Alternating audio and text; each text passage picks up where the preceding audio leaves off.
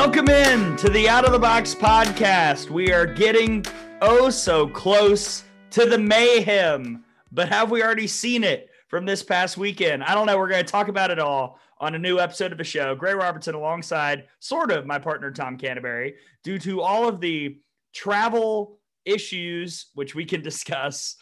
We are doing this remotely over Zoom. Tom, again, continues to have a family. That means responsibilities as well. So, Tom, you've got a lot going on.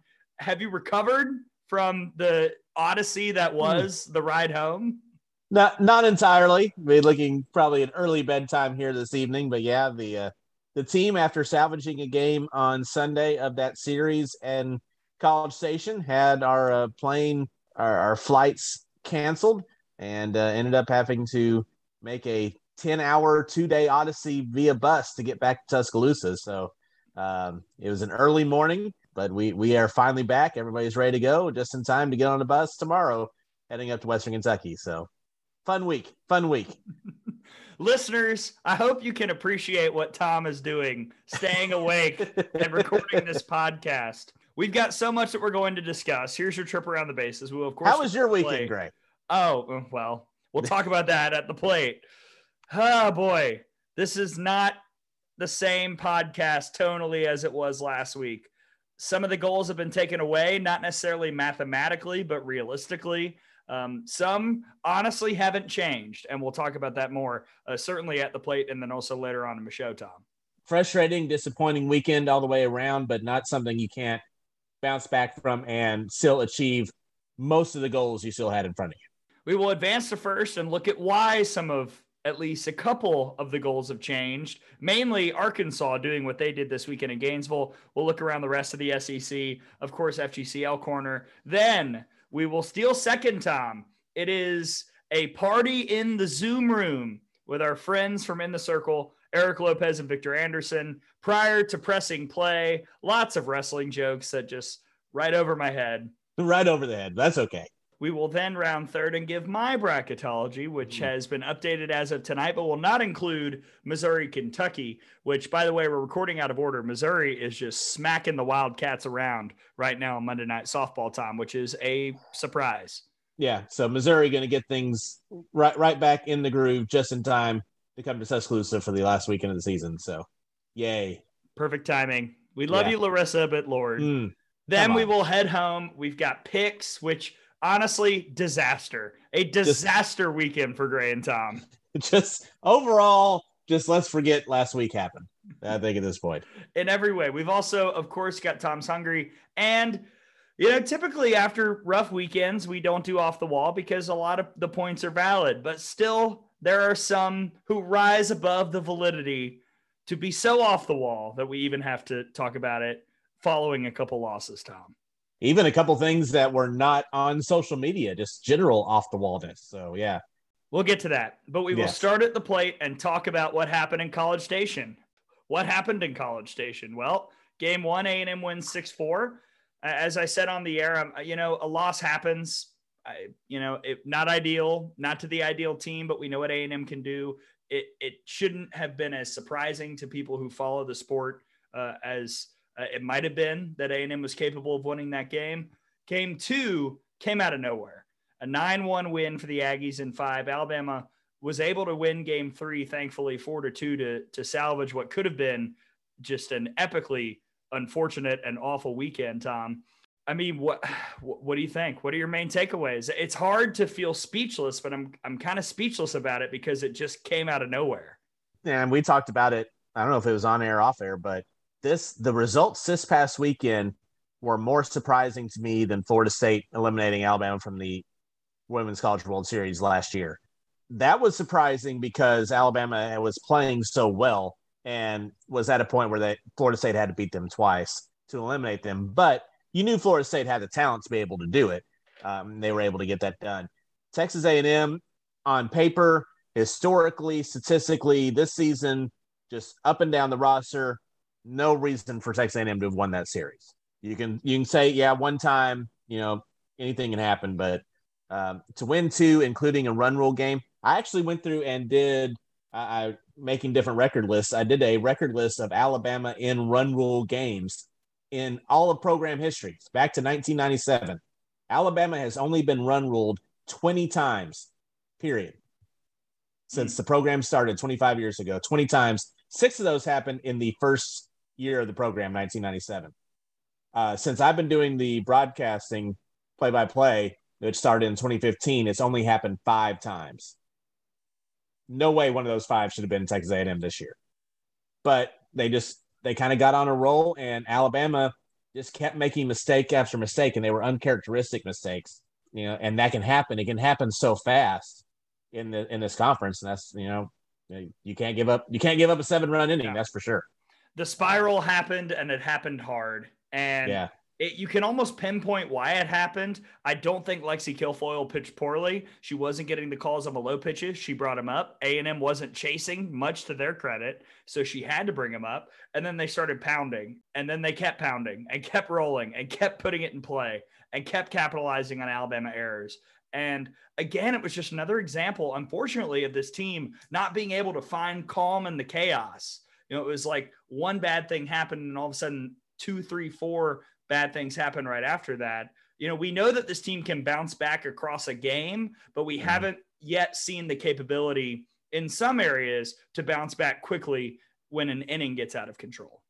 Yeah, individual players have been able to do it, but the team as a whole just hasn't been able to in that scenario. And I think really in the first 2 games, especially, the difference in the games, I think, was offensive pitch recognition and the way that they approached their at-bats. Because like you said, A&M, they did a better job of playing with what the strike zone was. The second game, number 2 strike zone was not good, but Alabama offensively wasn't able to make the adjustments to that strike zone and force A&M to throw a lot of pitches. They still went after a lot of pitches that probably would have been called balls, and they weren't able to have any real success. And A&M did a better job of playing with that strike zone. And another reason the weekend was a struggle, last week we talked about how fun the new 3, 4, 5 in the order juggernaut was with Shipman, Dowling, and Tao. Well, those 3 players combined to go 4 for 26 with 2 RBI. Dowling, Shipman, and Tao. That's not going to cut it. They are better. And only a couple of walks there too. Right. They are better than that. The ability is there. The want is there. Again, we talked with all the players. It was just like the lid was on the basket. That's the only analogy I can keep coming up with. It's like no matter how many times you shoot, no matter how many times you want to make a 3, it's not going down. Alabama, no matter how many in that bad adjustments they tried to make, no matter what changes they tried to do at the plate, it just wasn't working. And in particular, those 3, Tao to a bit of a lesser extent, but those 3 just couldn't quite put the ball in play where Alabama needed it. And the Tide missed a lot of chances because of that. Offensively, as far as A&M was able to do, we talked about it. You wanted a lot of the game plan would have been, try to keep Haley Lee from being the one to beat you and make the other 8 do it. And the other 8 had good weekends. Yeah. So that they were able to accomplish that goal. All that being said, I thought it said a lot about this team that they came back on Sunday and got the win in another game where they didn't play just particularly really outstandingly, but they were able to get the job done. Ashley Prangy, Jenna Lord with home runs, Montana Fouts had to labor through a couple of times, but overall, I thought she pitched pretty dang well on Sunday. And I thought the team as a whole showed a lot of heart to come back and win that game 3. And kind of, as we said, if you're going to lose the game, if you're going to lose a series, you want to win that last game. So you at least have a little bit of momentum. You can build and have that positivity moving forward. So not ideal, obviously, but Alabama getting that win in game 3, I thought showed a lot about this team. Yeah, I do want to get to some of the positive things from the weekend, because if you think the weekend was a failure, then you weren't paying attention close enough, because there were some good things that came out of it. I will say, again, the whole weekend came out of nowhere, but the positive in my eye is the whole weekend came out of nowhere. So I don't have any reason to believe that it's going to carry over into the Missouri series or into the Western Kentucky midweek coming up this Wednesday, which we're leaving for, Tom, in like 12 hours. Yeah. So there's no reason for me to think that this is going to be a consistent issue after the LSU series, which I feel like is probably the most comparable. Alabama came out and did pretty well following that, hit well pitched well until game 3 against Kentucky, then went and swept South Carolina. So they bounced back from tough weekends before. The timing is not ideal, but again, the slump came out of nowhere. Another positive, I thought Megan Bloodworth had a fantastic weekend. Hit 600. OBP was at 778.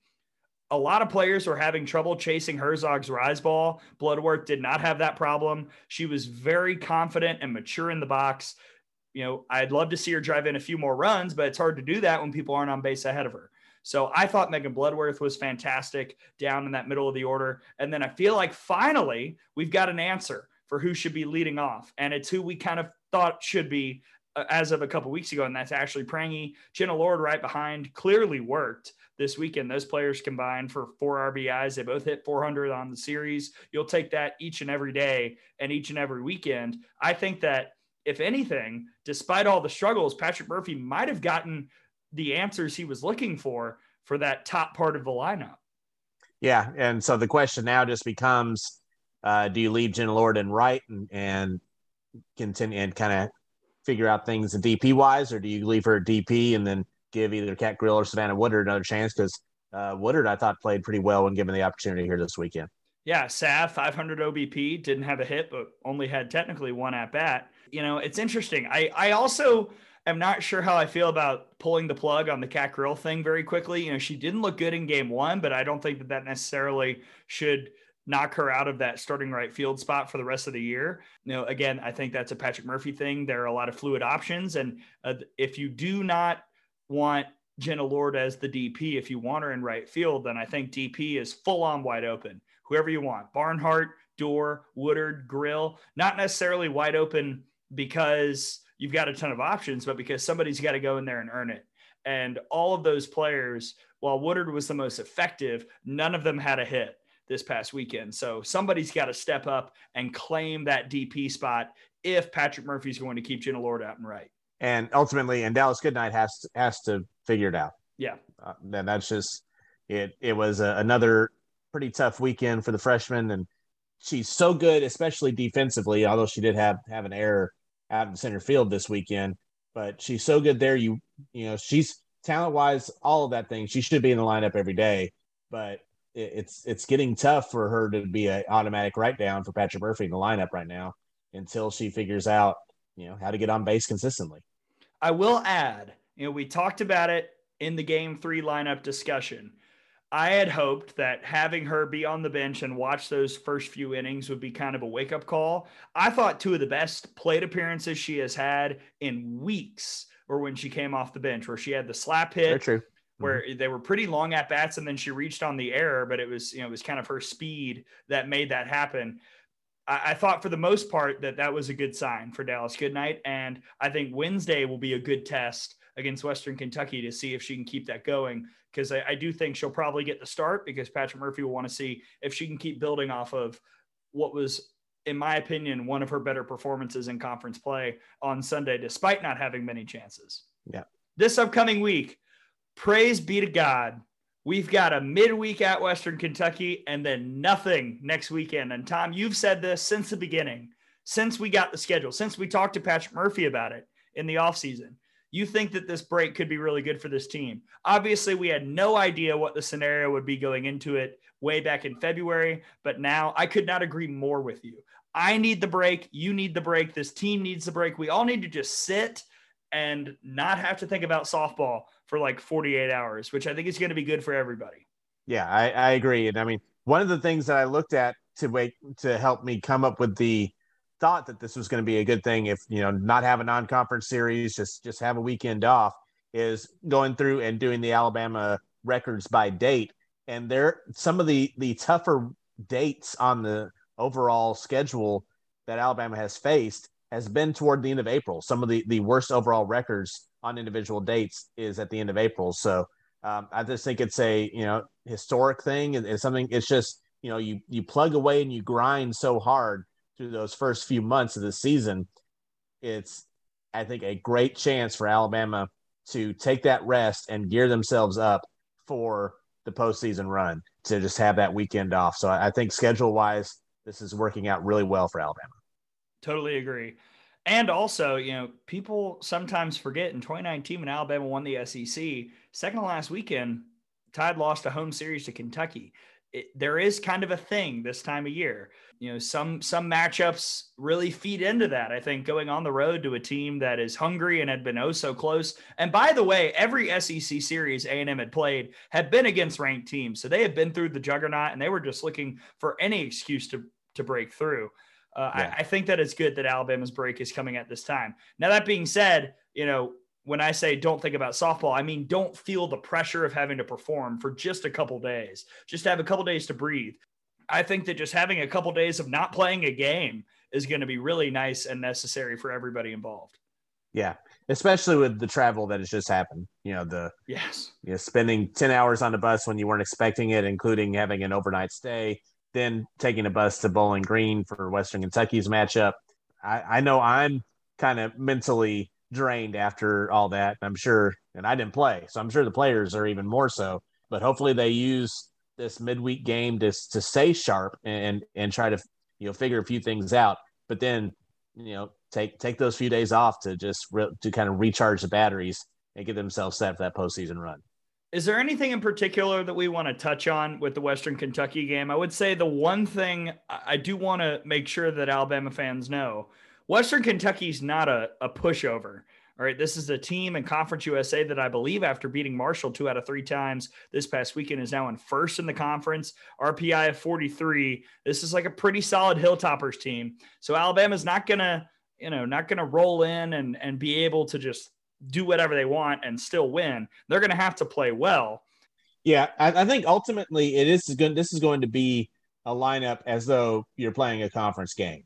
I think you're going to see pretty much the starters, but in those spots where things are not 100% solidified now, say the right field, the DP spot, a few others where, you may see somebody get a at bat or two and then make a switch just to give everybody more opportunities. That could happen, but Alabama is going to have to put out their best effort to get the win here on Wednesday. Also, one more player that I want to mention. I'm going to need to see something on Wednesday from Jenna Johnson. It's been far too long since we have seen her be that consistent player at the plate. She got close a couple times against A&M, but now would be a great time to break through because, with Dallas Goodnight struggling more so than Jenna, you can't take both of them out. So, right now Jenna's got to be the one that steps up. And I think that she will. I actually, off the field, in some other scenarios, I saw some really good leadership from Jenna that impressed me because I hadn't seen that side of her.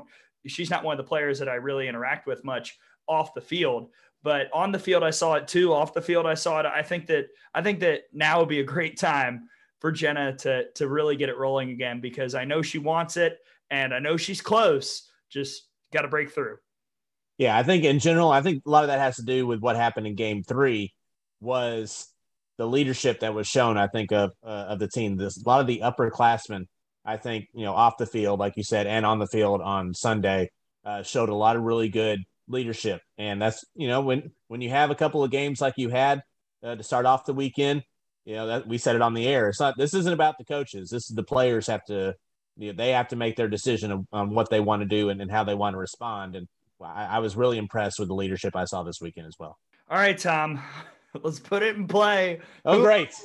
We've got 3 choices, so pick one of them. Well, I'll go with the one that hit it over the scoreboard. Let's be Ashley Prangy. Prangy. Yes, we can dot the I and then go to Alabama and advance to first.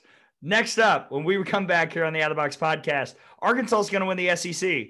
And Shanice Delce is probably your SEC Pitcher of the Year. And it's amazing how quickly it happened. We'll talk about that, plus everything else happening in the conference, including literally as we record, is Kentucky getting run ruled again at home by Missouri? That's coming up next when we get back here on the Out of the Box podcast.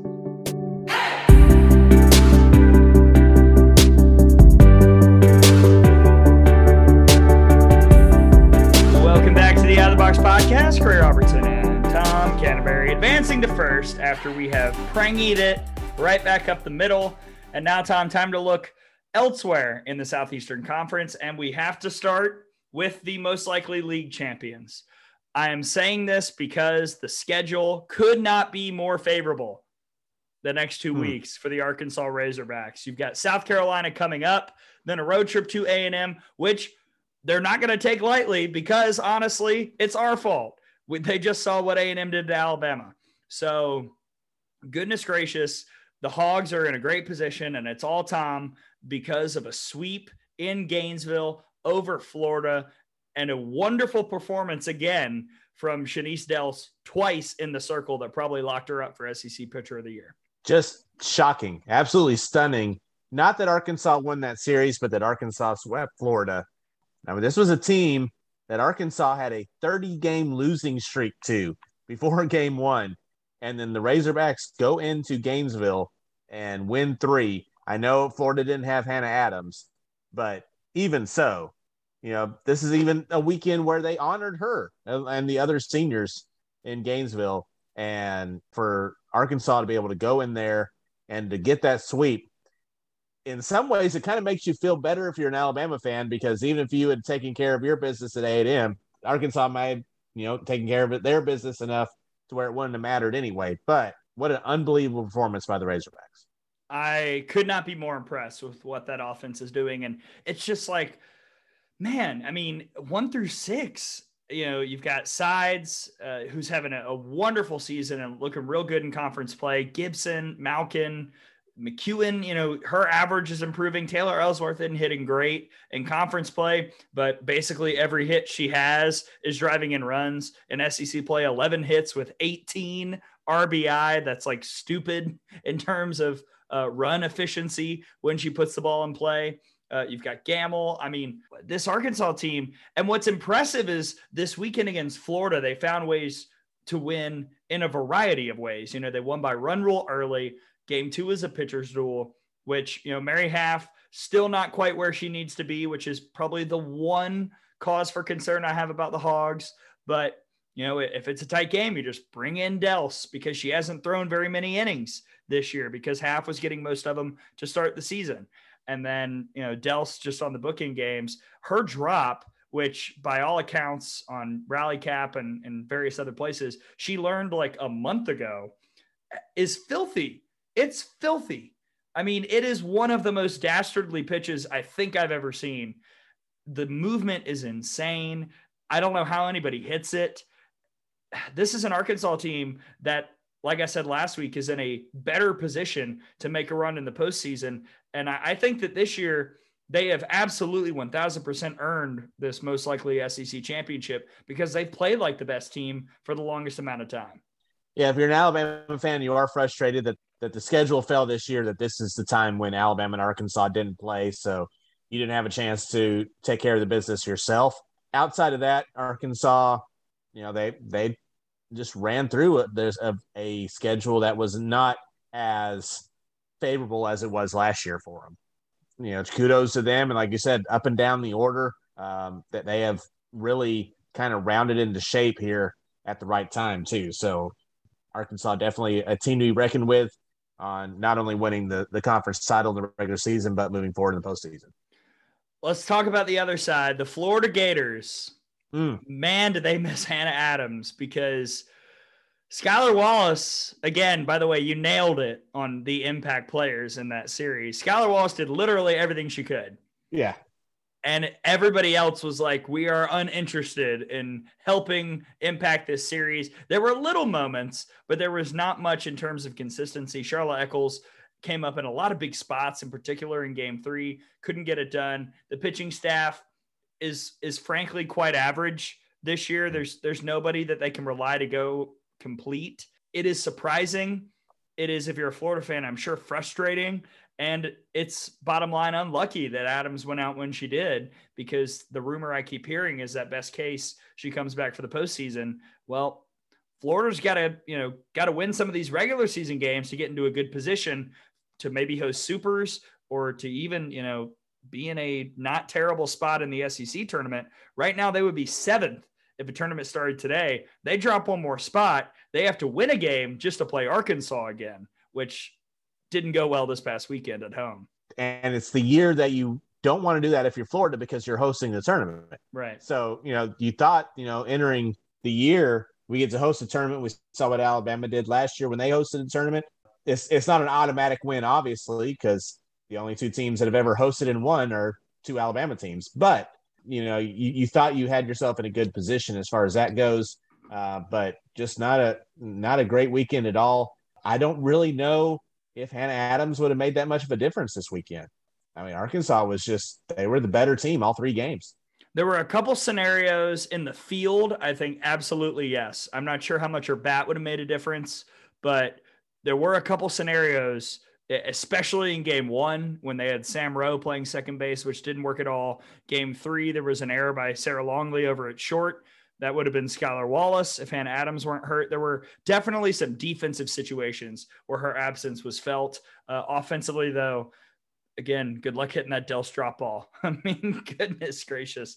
Let's move on. LSU takes 2 out of 3 from Georgia because, of course, why not? And the scoring, Tom, off the charts. And this is something we saw a lot of places this weekend in the conference. Not many pitchers duels. It was quite the slugfest everywhere we played. Yeah. I mean, game one, LSU wins 8-1. Game two, 16-9, Georgia, after the Dogs scored 12 in the first inning, just for fun, and then almost blow it. And then game three, right. Georgia goes up 5-0. LSU scores 9 unanswered to win 9-5. It's amazing. Georgia did win the game, but have a 12-run inning, and they didn't get a run rule. They had to play all 7, and had the tying run at the plate at one point in the ball game too, did LSU. So it just kind of shows you that Georgia, to a little lesser extent, but LSU, you just don't know what you're going to get from game to game. But if you get the good LSU, then they can beat almost anybody. Absolutely. I will say, before we move on, the big concern for Georgia for me was that the losses were on the 2 Kerpix games. Now, they were able to score and win with the other pitchers, quote unquote, in the circle in game 2. But to lose the Kerpix games the way they did is concerning. And they gave up big innings. They didn't give her the run support in game 1, but she didn't throw as well as she should have. Normally it's been the inverse, but this week showed what happens if Georgia isn't getting the good Madison Kerpix they need. They either lose with her in the circle or they have to score 16 runs when she's not. Yeah, and that's kind of what we thought Georgia was going to be all year. We were a little bit surprised, or at least I was surprised that Kerpix had really emerged as an ace in the conference, but kind of thought Georgia was going to be one of those teams that was going to have to win slugfest this year, and that's what it ended up being this weekend.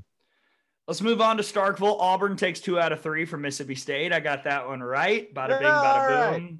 Well done. We got a couple. That's about it, but we got some. I had to get just one of those to creep back closer. I don't really have much of a takeaway from this series. It kind of played out exactly like I thought. The pitching in game 1 was good. Both teams, Mississippi State more so, kind of saw it deteriorate as the series went on. Auburn was able to mash, especially in the latter part. Maddie Pinto looked solid in game 3, but I don't know. I don't really have any major takeaways. Basically, these two teams were jostling to see who would be in the 8 and 9 position in the SEC standings. I think we really found out a whole lot about either one of the teams. Just they're both pretty equal when it comes down to it. Middle of the pack so kind of showing that they're not really teams that are going to be in the top echelon of the SEC, but they're teams that can win if the right things go their way. But playing each other, got about what we got. Let's move on. Ole Miss sweeps South Carolina. Well, there you go. South Carolina is not making the NCAA tournament. They're not. No. They're not good. Not good. They're not, and they go to Arkansas this weekend. Right. Another reason why Arkansas has pretty much wrapped it up, just the schedule falling as it is. Literally, if South Carolina wins one of the games against Arkansas, it's almost equivalent to Pitt or Boston College beating Florida State. If South Carolina wins a game at Arkansas, I want to see people freaking out like when A&M beat Alabama, because that to me would be a 2 times the shock. Much bigger upset. There is nothing anywhere, and we are fully statistical people. There is nothing that suggests South Carolina can even keep all 3 games from being a run rule against Arkansas. The pitching staff, continues to struggle. The offense will have like one good inning, as we saw a couple times in the Ole Miss series, and then not be able to do much of anything the rest of the way, struggle against a new pitcher.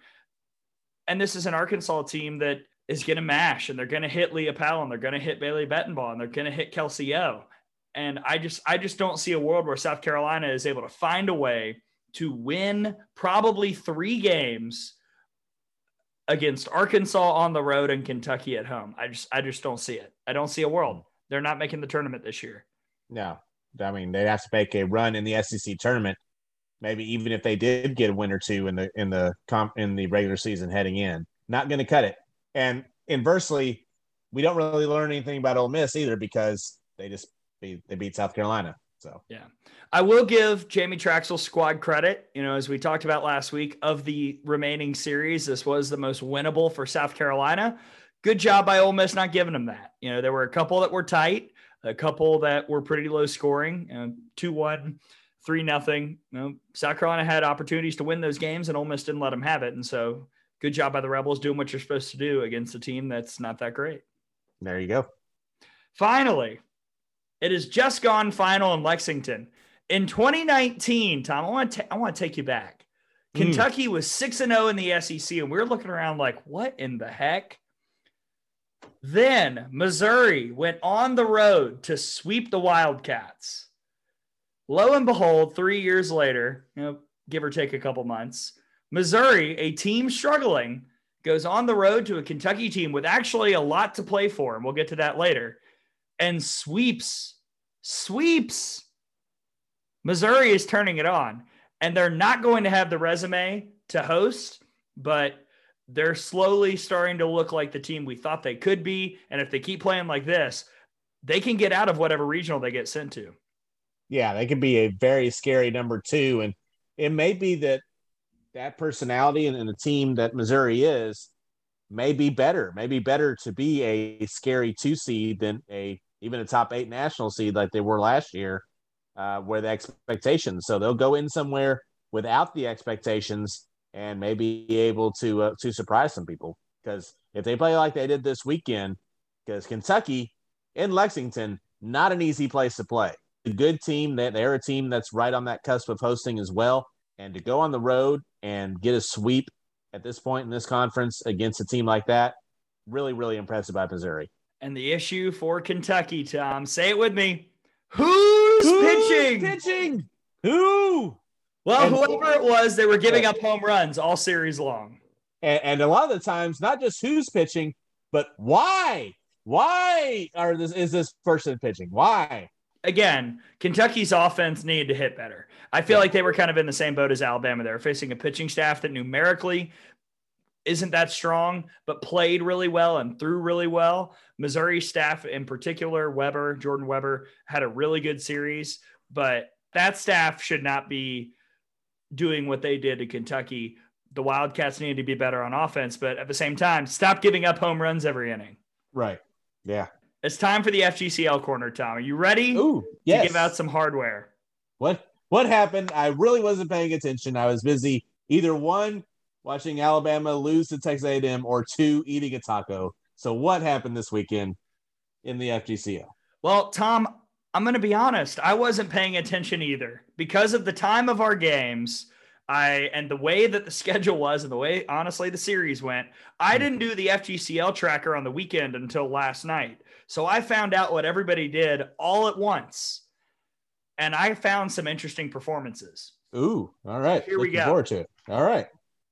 We've got, of course, our 7 nominees. Tom will pick 2 finalists. I'll pick a winner, yada, yada. All right. Last week's winner, Paige Rao, Villanova. She's back. 14 innings, 3 hits, no runs, 1 walk, 14 strikeouts, but then also at the plate, 6 for 13, an RBI, a double, 2 walks, 2 strikeouts, 3 runs scored. But back to the circle, had a no-hitter in game 3 against Providence. Providence, not good at all, but still, no. That's a no-hitter, and it's done by an FGCL pitcher, so that's making the list. At this point, are we naming Paige Rao? Is she Tom Hanks to kind of go along with the movie theme? Well, let's see. We've got Glenn Close. We've got Meryl. I'll think of somebody. I'll do some Oscar research, but Paige, you're getting close. Next up, Peyton Darnell, USC Upstate, 7 for 13, 7 RBI, 3 home runs, a double, 3 strikeouts, and 3 runs scored. Next up, Aaron McDonald, Wichita State, 11 and a third innings pitched, 2 hits, 1 run. It was earned, 4 walks, and 15 strikeouts. The earned run came against Kansas because in game 3 on the weekend against Memphis, Aaron McDonald threw a no-hitter. Oh, wow. Way to go. And because Wichita State was playing Memphis, we've got another shocker on the list.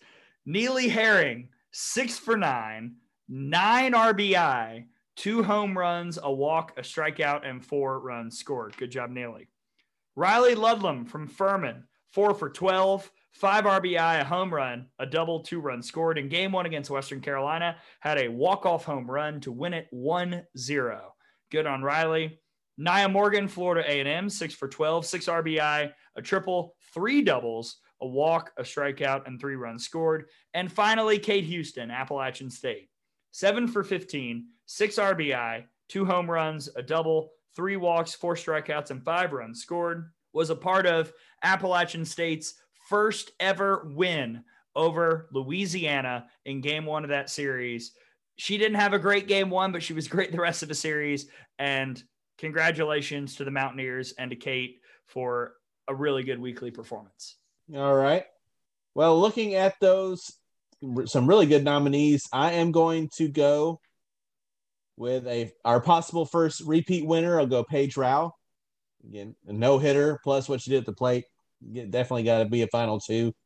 And speaking of which, I'm going to go with the other pitcher that threw a no-hitter, Aaron McDonald from Wichita State as her 2 finalists. This is hard because there are a couple things that you could look at here.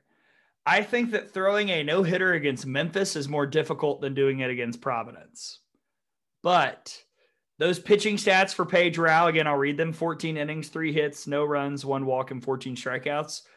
All of that was against Providence in game 1 and game 3. And the no-hitter came in game 3. Ergo, switch around. It's hard to no-hit a team who's already seen you. Lexi Kilfoyle did it, and now we know that Paige Rao did it. We've got our first repeat winner. Paige Rao is your FGCL Player of the Week. Wow. Another reason why she's Tom Hanks, winning back-to-back. He did do that. Yes. Forrest Gump in Philadelphia. Yeah, that's good stuff. Oh, how did I know that? Never mind. All right. Back when I kind of paid attention a little bit to the Oscars. Forrest Gump. The closest Alabama's ever come to winning an Oscar. Forrest Gump. I'm sure he still holds a lot of the return records in Alabama football history. Look at that boy run. All right. Yes. Tom, it is time to head for second. It's time to steal. It's time to put on the green light and take off with our speed. Are you ready for it? Yes, ready to go. Quote unquote speed. When we come back, we will steal second with 2 gentlemen. Eric Lopez, Victor Anderson, they're here. It's time for the Out of the Box In the Circle crossover event. That is next as we continue on this episode of the Out of the Box podcast.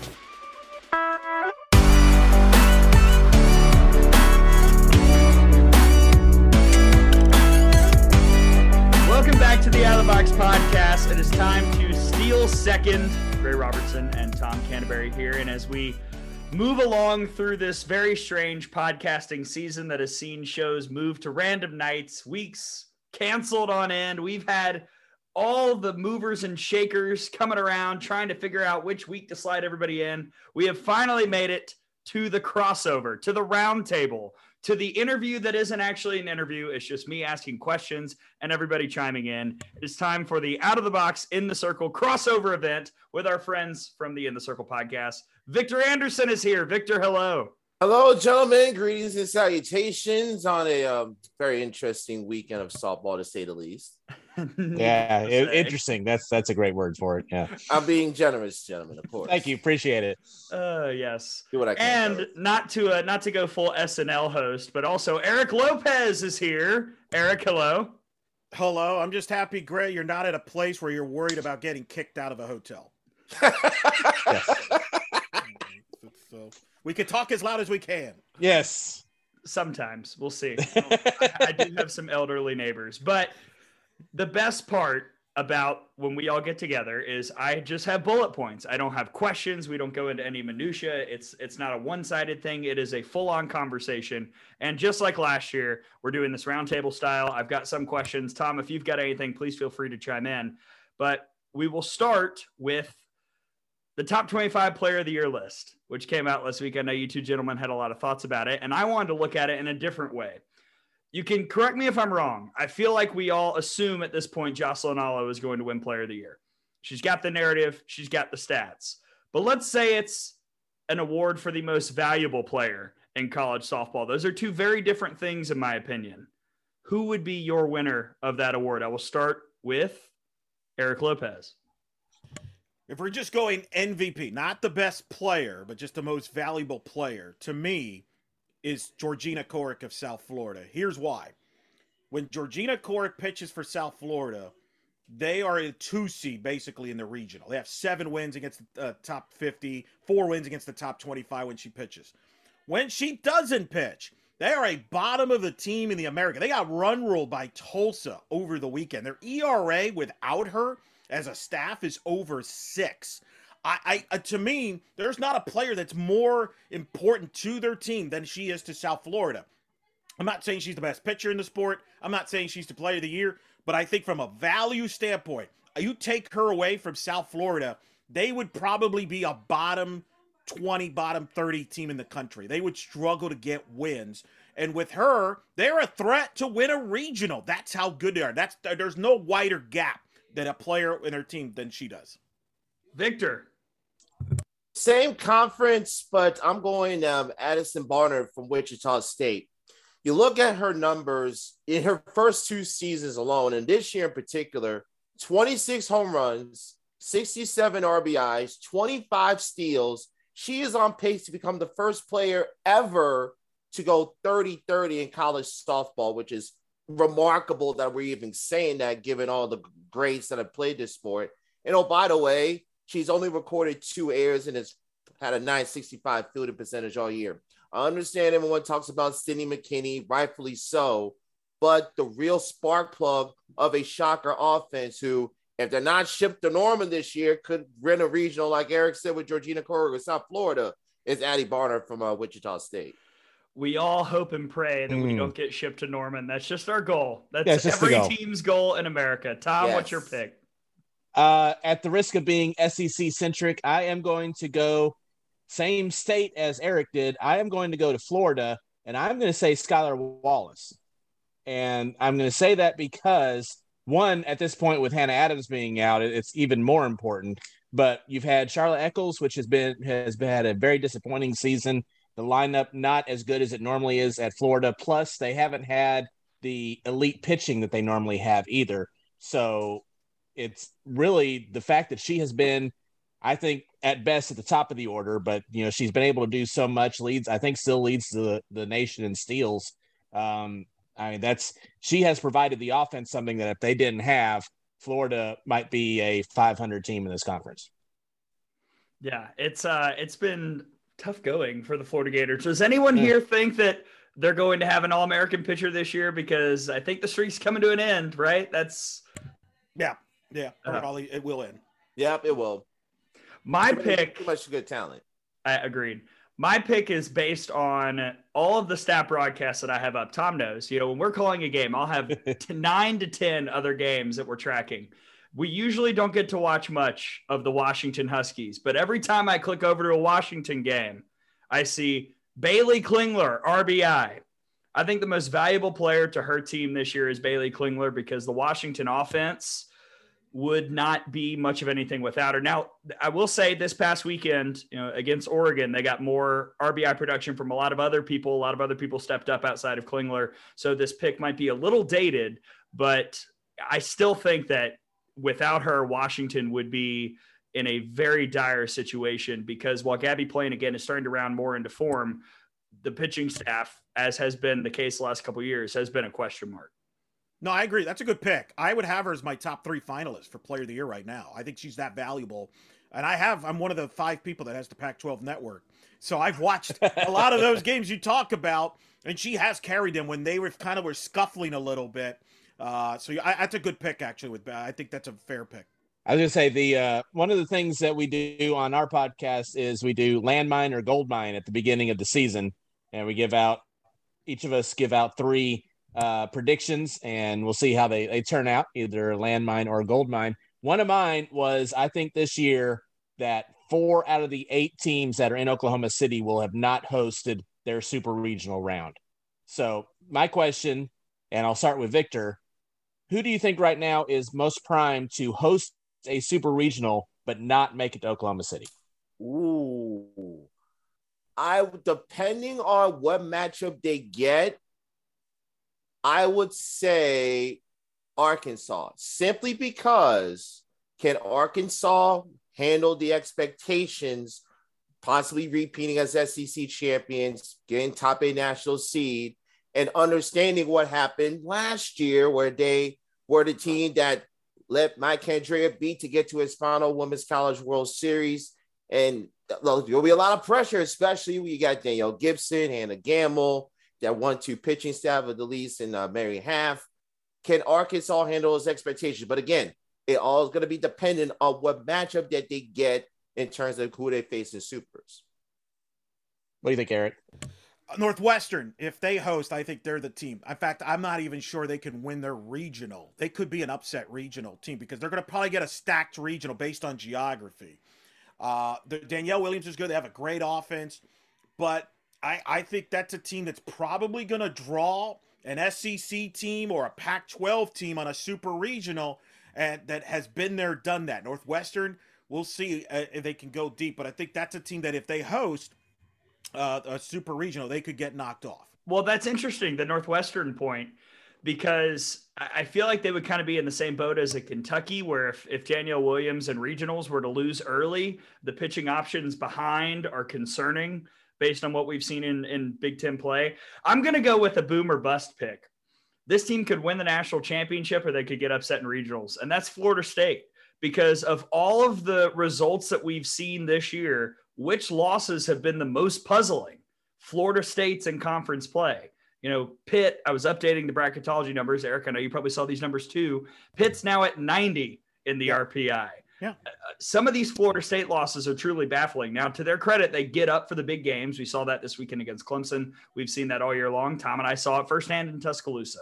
But if a team catches them where they're kind of sleepwalking, I would not be shocked at all if Florida State's the kind of squad that falters early before OKC. And we have to remember they were, I believe, the 4 seed the year after they won the national championship, and they got upset in supers at home by Oklahoma State, made it the Champ Series last year. Could history repeat itself? I'm not going to pick it, but I could see the most potential there. Well, if Florida State gets in trouble, they always have somebody call legal pitches on a number 2 pitcher and get them out of it. Oh, I'm sorry. Did I go there? I'm sorry. Too soon? Too soon? I said nothing. That was Victor. This is an audio medium. That was right. Victor. I'm going to say in the ACC with my pick, and I if they end up hosting a super regional, I think Duke is the team that could get eliminated, because I still don't know how good they are. I'm not sure how the numbers continue to spit them out as a top 10 team. They did lose to Syracuse, so I don't know where that kind of changed their ranking. We'll over at bracketology. Significantly. Yeah. So, but if they end up being a top 8 seed, I think they're very primed. 1, because they've never been there before, and 2, I'm just not sure how good they are. Yeah, I'm on the same boat with Duke as well. And I think everybody in the country is. You've mentioned this. Nobody believes they're a top 8 team. I think they're good. I actually don't think they're a lock to host just yet. They only have 11 wins against the top 50. They need to kind of clean up some things, finish strong here to make sure they get to host. But yeah, I think we're all on the same page on Duke. You know what team's going to be really excited, I think, on Selection Sunday? If Duke hosts, the team that would be matched with Duke for supers. Which I don't know, Eric, who you've got right now. I've got UCLA, and I think the Bruins would, check, please. Yeah. I have Arkansas paired up with them, so yeah, I think Arkansas would take that. Yeah, absolutely. Talk about not being there before. Right. Arkansas would say we're old hat at this compared to Duke. Okay, the most surprising team in the country Now, don't say most surprising in a bad way, because there's another question coming up about that too. Most surprising in a good way. Tom, you go first. This is probably, it's not the ones that a lot of people are thinking. My most surprising is Arkansas, because I thought they were going to be middle of the pack in the conference. I thought they were going to take a step back, losing Autumn Storms. I did not see Dels coming in there and being possibly the pitcher of the year in the conference.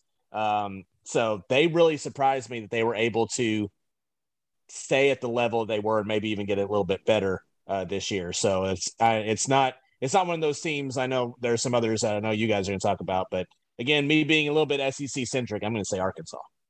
I'm going to go with Stanford out of the Pac-12. You look at what their pitching staff has done. They knocked off Arizona State. They knocked off UCLA. Both, granted, both of those series are at home, but anytime you can beat the top two teams in the Pac-12, what Jessica Allister has done, going back to her alma mater, they got them in the regional final last year. They're going to be another tough out this year. So if you see Stanford as a 2 seed or a 3 seed, it's going to be a problem for you, because they legitimately have 3 arms that can beat you on any given day. They have a lineup that is very deep, that could do a lot of things that Coach Allister wants to do with that offense. And I feel Stanford is given, yes, I understand they went to the regional final last year, but for them to be as a consistent top 25 team where they were a year ago and a lot more depth in pitching, I think Stanford is probably the biggest surprise this year for me. Eric, before I toss to you, I'll add in there. I think if Stanford were sent to the Fayetteville Regional like they were last year, the sirens could potentially be blaring. Yes. Just saying. Not to say anything about Arkansas, because we've already talked about that on this show, and I think they're going to win the conference. I think they're very good, but Stanford's a nightmare matchup. Stanford has 3 different arms that all can do different things that can keep that lineup off balance for Arkansas. So very valid point, Greg. Valid point. Eric Lopez, you're up. Nebraska. Who had Nebraska before the year as a team that could be right now in the mix to win the Big Ten championship with Rhonda Revelle? They're right there with Northwestern. They beat Michigan twice. Everybody before the year, we're thinking Michigan, Northwestern. It's been Nebraska that's been, to me, the surprise. They've been fantastic. Top 25 team. They have too many losses to be a host consideration, but I think they're going to be a strong 2 seed, probably going to Stillwater, and they're not going to be a pushover. They got good offense. Billy Andrews with Andrews and company. Rhonda Revelle's done a heck of a job there. Nebraska, to me, back in the NCAA tournament, back in the mix, is to me the biggest surprise. Okay, I'm going to show a little FGCL favoritism. Georgia Tech. Yeah. Georgia Tech. I mean, what the heck? This is a team that lost Bree Roper, who was certainly a perennial FGCL Player of the Week nominee last year. Blake Nelliman has been pitching incredible. Chandler Dennis is added to that pitching staff.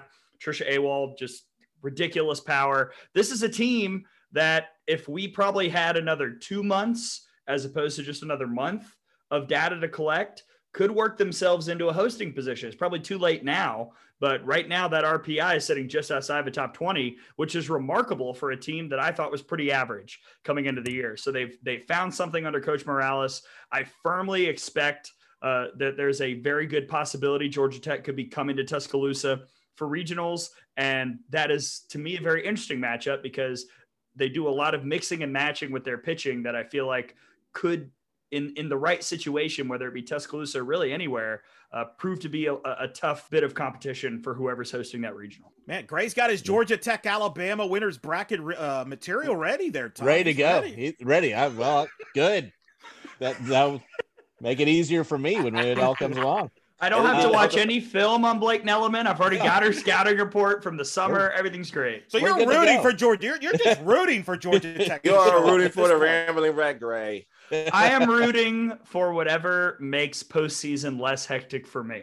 Right. That's all. And at the end of the day, that's all we want for broadcasters, unless in the postseason. That's all we want. We want it to be very exciting everywhere else except for where we're at, for the most part. Yeah, when we have the most surprising team positively, most disappointing team in nationally, there's been a few that we really thought was going to be in the mix that have really kind of fallen off.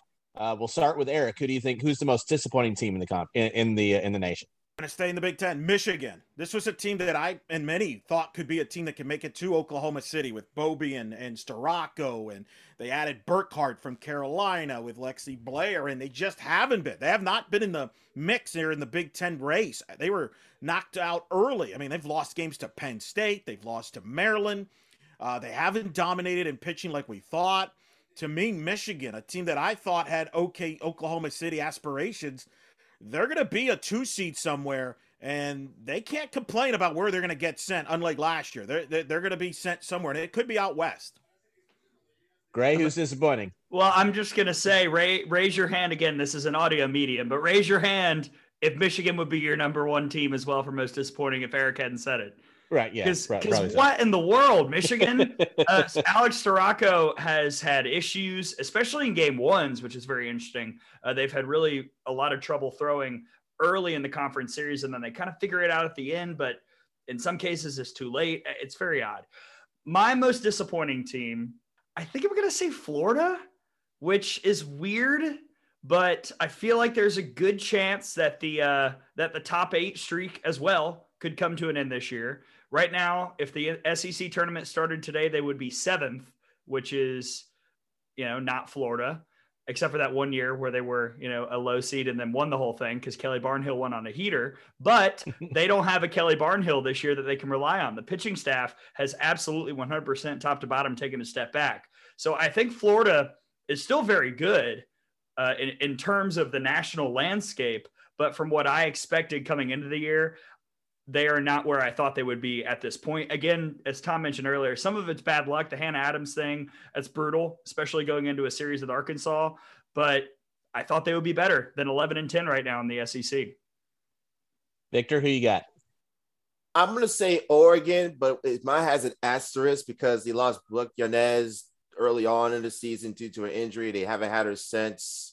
But I'm surprised that they haven't been able to find someone who can fill in that role to kind of be at least that co-ace on that staff. So a lot of people felt Oregon was going to be one of those sleeper teams, one of those chic picks to make it to Oklahoma City and possibly make a deep run to possibly play for the national championship.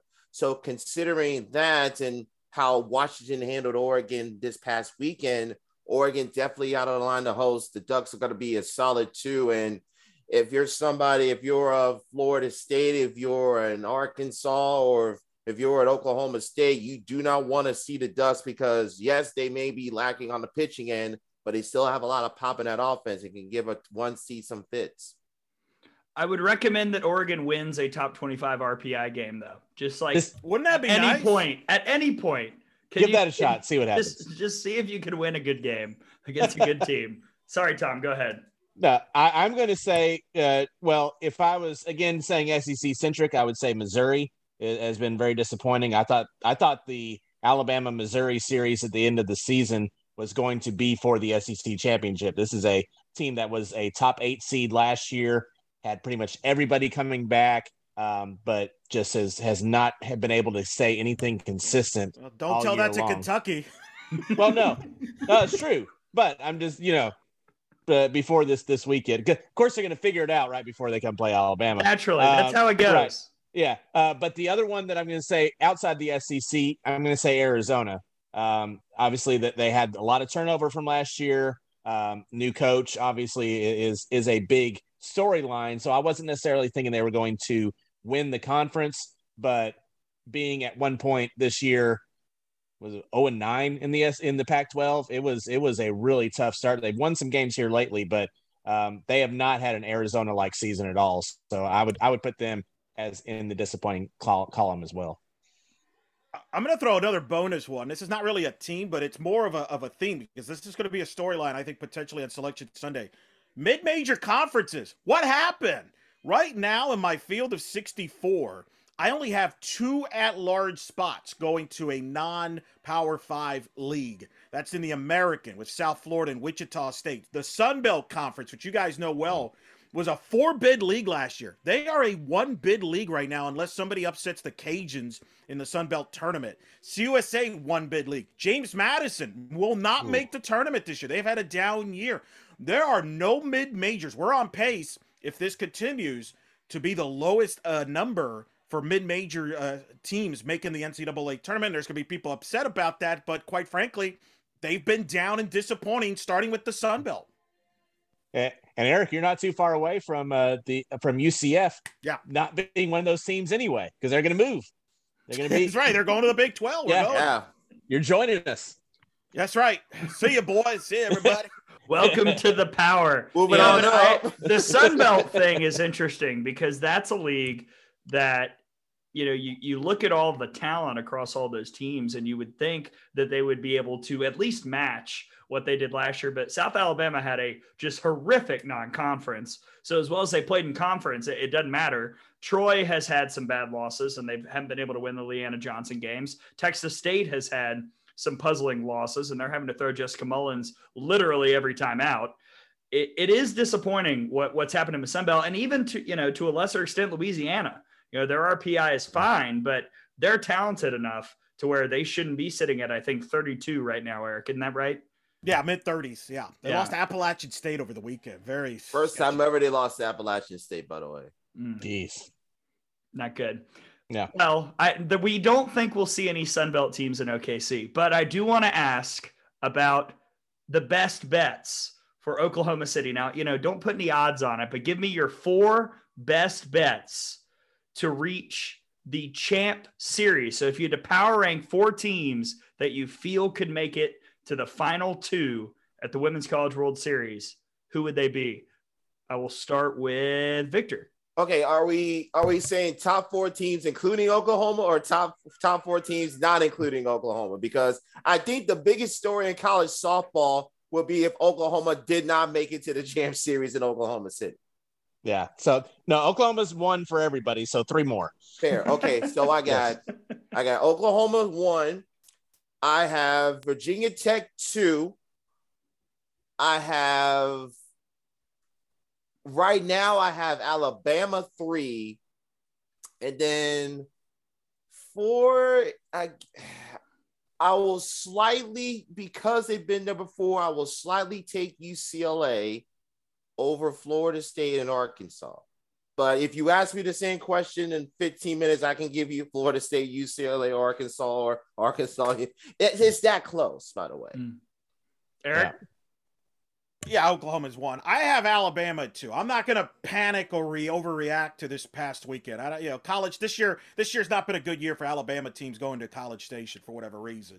So we're going to throw that out. Right. But it worked out. It worked out for football in the long run. So right there you go. Yes, there you go. Yeah. And sometimes you need a weekend like that to kind of change the deal. And they've been they're battle tested. You wonder too, not to make excuses for them, but when you've been there, done that, do you have a lull during the season? You're like, can we just get to the postseason? I think Alabama still, to me, is number 2. I think Florida State, for that same reason, is number 3. They've been there, done that. And then I'll put Virginia Tech 4. You guys saw them in person. I just saw them in person recently a few weeks ago when they played UCF. They're legit. Everybody knows about Keely Richard. Everybody now is starting to know about Emma Lemley. What people don't talk enough about is their offense. Their young offense, Ritter and Pack and company, they're legit. I think Pete DeMoore is one of the up and rising stars, and they've been building towards this. A few years ago, they got to a Lexington regional final. When they got back to the tournament last year, they pushed UCLA to within a game of the Women's College World Series in Los Angeles. I think they will host this year. I think they'll be probably the 3 seed, and I think they will get there. And with the arms they have and the bats, they can get to the championship series. Tom. All right. I like Victor's 4. I'm going to say with the same 4 that Victor had, but I'm just going to flip Alabama, Virginia Tech, just because I think the head-to-head will still matter as far as that goes. I've seen Alabama's pitching be able to shut down the Virginia Tech offense, so I think Alabama can win a pitcher's duel with either Lemley or Rochard. And then also you'll have a little bit of, first time at that under that spotlight for those players at Virginia Tech, which gives Alabama a little bit of a lead for me. But Oklahoma, Alabama, Virginia Tech, UCLA would be my 4. That's what I've got 2. The order is a little bit different. I've got Oklahoma, Virginia Tech. Actually, it's exactly like Victor's. Oklahoma, Virginia Tech, Alabama, and UCLA. I do have some UCLA concerns about the offense. Yeah. Yes, yeah. That's the only reason I have UCLA in is because I have trust that they have more. They're deeper in their pitching staff with that three-headed monster with Azevedo, Ferramo, and Shaw that I can make up for that when the offense has some bad days, which they've had a lot more of this season. Yeah, but this goes back to the draw. This goes back to the draw because where's UCLA going to be seated is very interesting. The Pac-12 champion, since they've started seeding the tournament, the lowest seed they've gotten is a 5 seed by Oregon in 2016. That's kind of where I have UCLA right now. I think the ceiling for them is probably a 4. If that's the case, who do they draw potentially as a 12 or a 13? What if it's a SEC team to be determined? ACC. This is a controversial topic. The Pac-12 has always been represented in the Women's College World Series since 1986. I think that's in serious jeopardy this year. And I think this year, I would not be surprised that I think there's more teams from the ACC representing OKC than the Pac-12. Gosh, Eric, you sound like Amanda Scarborough up in here, just believing. It took him 3 years, Greg, but I finally got him on the ACC bandwagon. We welcome you, Eric Lopez. We welcome you with Scarborough and I did talk about it before the year. To her credit, to your point, she was the first to say she thought they could get 2 teams into the World Series. Yeah, she's been riding that train, and at first I called her crazy, but now clairvoyant Scarborough. I will say this: not only do I have some offensive issues about UCLA, but I wonder long term what somebody's on third with 2 outs, let's bring in Ferramo, what that does. Because not even necessarily for Ferramo, but if there's a situation where it has to be Acevedo, in the regular season, Kelly I is taking those chances to grow and to have that experience away from the other pitchers, not just Acevedo, but Shaw as well. And if there's a moment in the postseason where it has to be Acevedo, how will she handle it when she hasn't gotten those chances to finish off an inning where she's in a jam at the end of the regular season? That's a little concerning as well.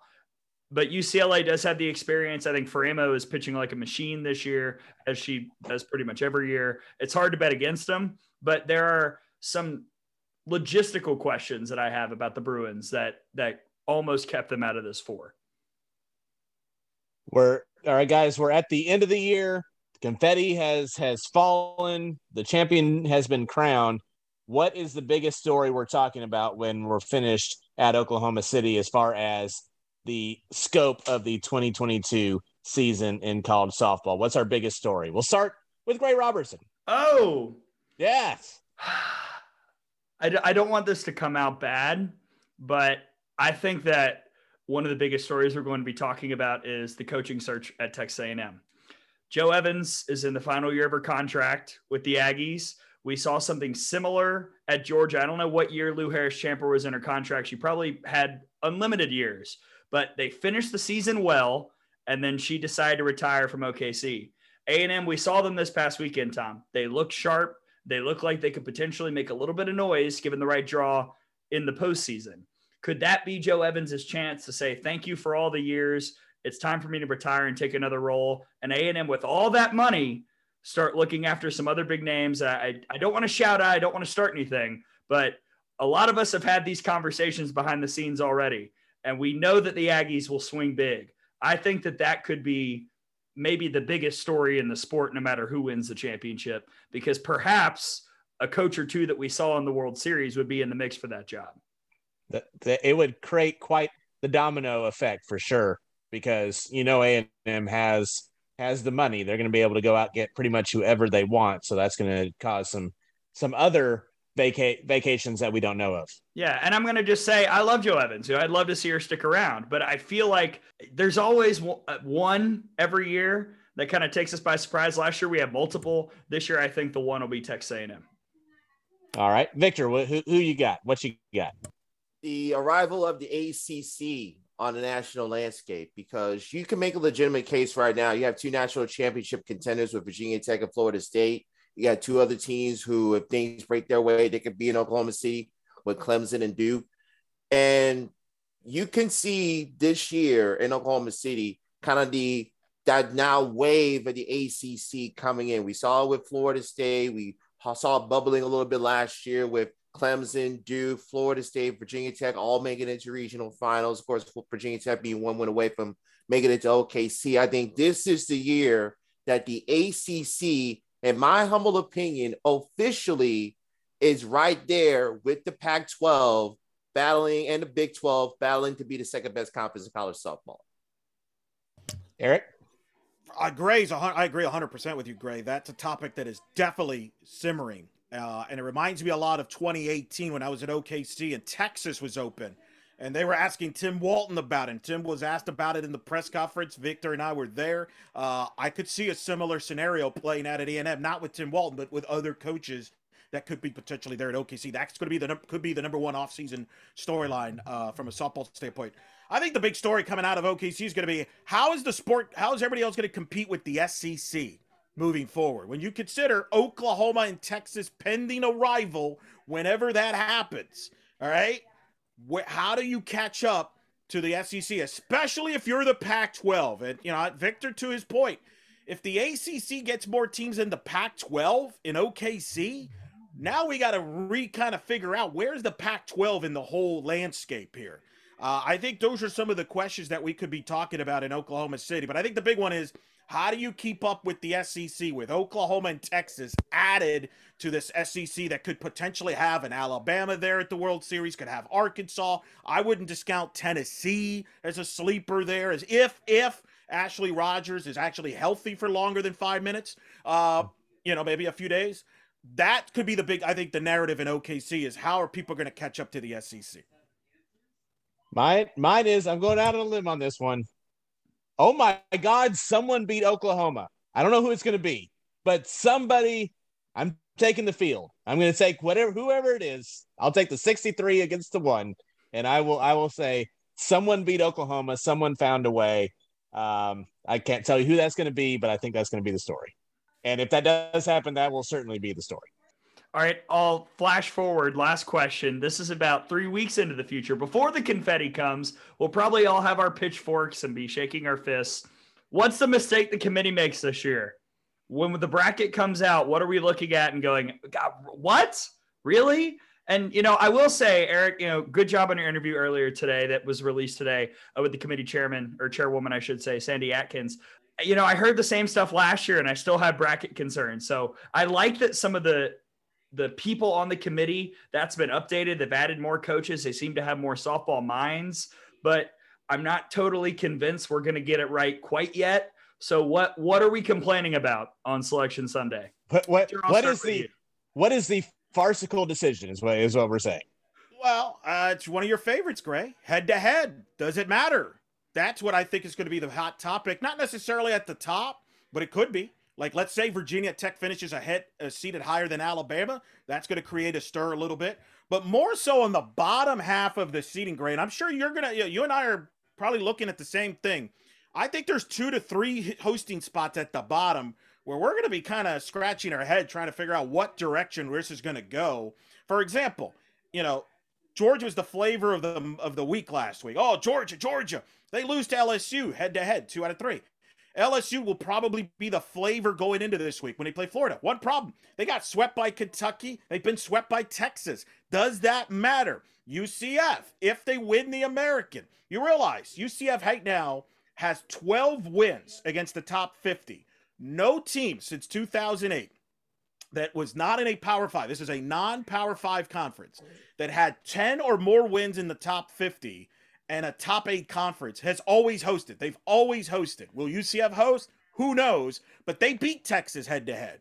But if Texas hosts, that's going to be the outcry. Why do they host? Why we beat them? That could become a theme because, as you mentioned with Sandy Atkins, I spoke to her. I asked her directly, Gray. I thought of you when I asked that question because you've talked for years with Tom, and Tom kind of has that, I could tell Tom's reactions like, here we go again. Yeah. But it's head-to-head. Is it important? She's like, it is, but it's not the end-all, be-all. So it's kind of like, we don't know. So that, to me, could be the hot topic on Selection Night. That to me is a better answer than Joe Lunardi saying no one cares about head-to-head with the basketball bracket. Then why did we play? Right. What was the point? Can I answer my own question before I toss to Tom and Victor? Please. I think it's going to be either we have given Texas too much credit for beating Oklahoma and not beating anybody else, or we haven't given Texas enough credit for being one of the 2 teams to beat Oklahoma. It's going to be one or the other. That's pretty much it. The rest of the resume is pretty bare. So, but at the same time, they beat Oklahoma. Odds are there's only one other team who will do that. this year in the regular season. That's Oklahoma State. If that happens, if not, Texas is the only team that beat the number one team far and away in the country. That has to mean something. But did we give that too much credence over a resume that's actually? Well, I mean, I heard they're going to put a pennant, a big parade for that win. I mean, that was a big deal. Victor knows this. I mean, they were celebrating like they won the national title, so it must have meant something. And by the way, they still lost the series. Yeah. Oh, yeah. By the way, the other thing. Yeah, at home. Like you tell, come on now. Yeah. Go ahead, Victor. Defend us, the Longhorns. He's a Longhorn apologist. There.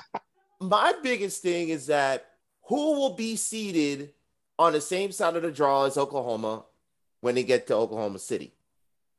That's going to be the more interesting one, because you could have a team like a Arkansas. You could have a Northwestern there, maybe a Tennessee there. Who gets seeded 6, 7, 8, 9?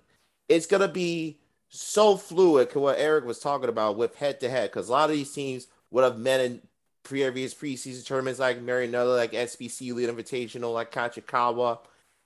If head-to-head really does matter and those teams are not seeded in a proper order, we're all going to be asking, then why the heck did we play? What criteria did you use to determine those? So who gets seeded on that possible same side with Oklahoma in Oklahoma City will be the one I'll be keeping my eye on. And hopefully, and is this year a team from a non-Power 5 can actually be a national seed?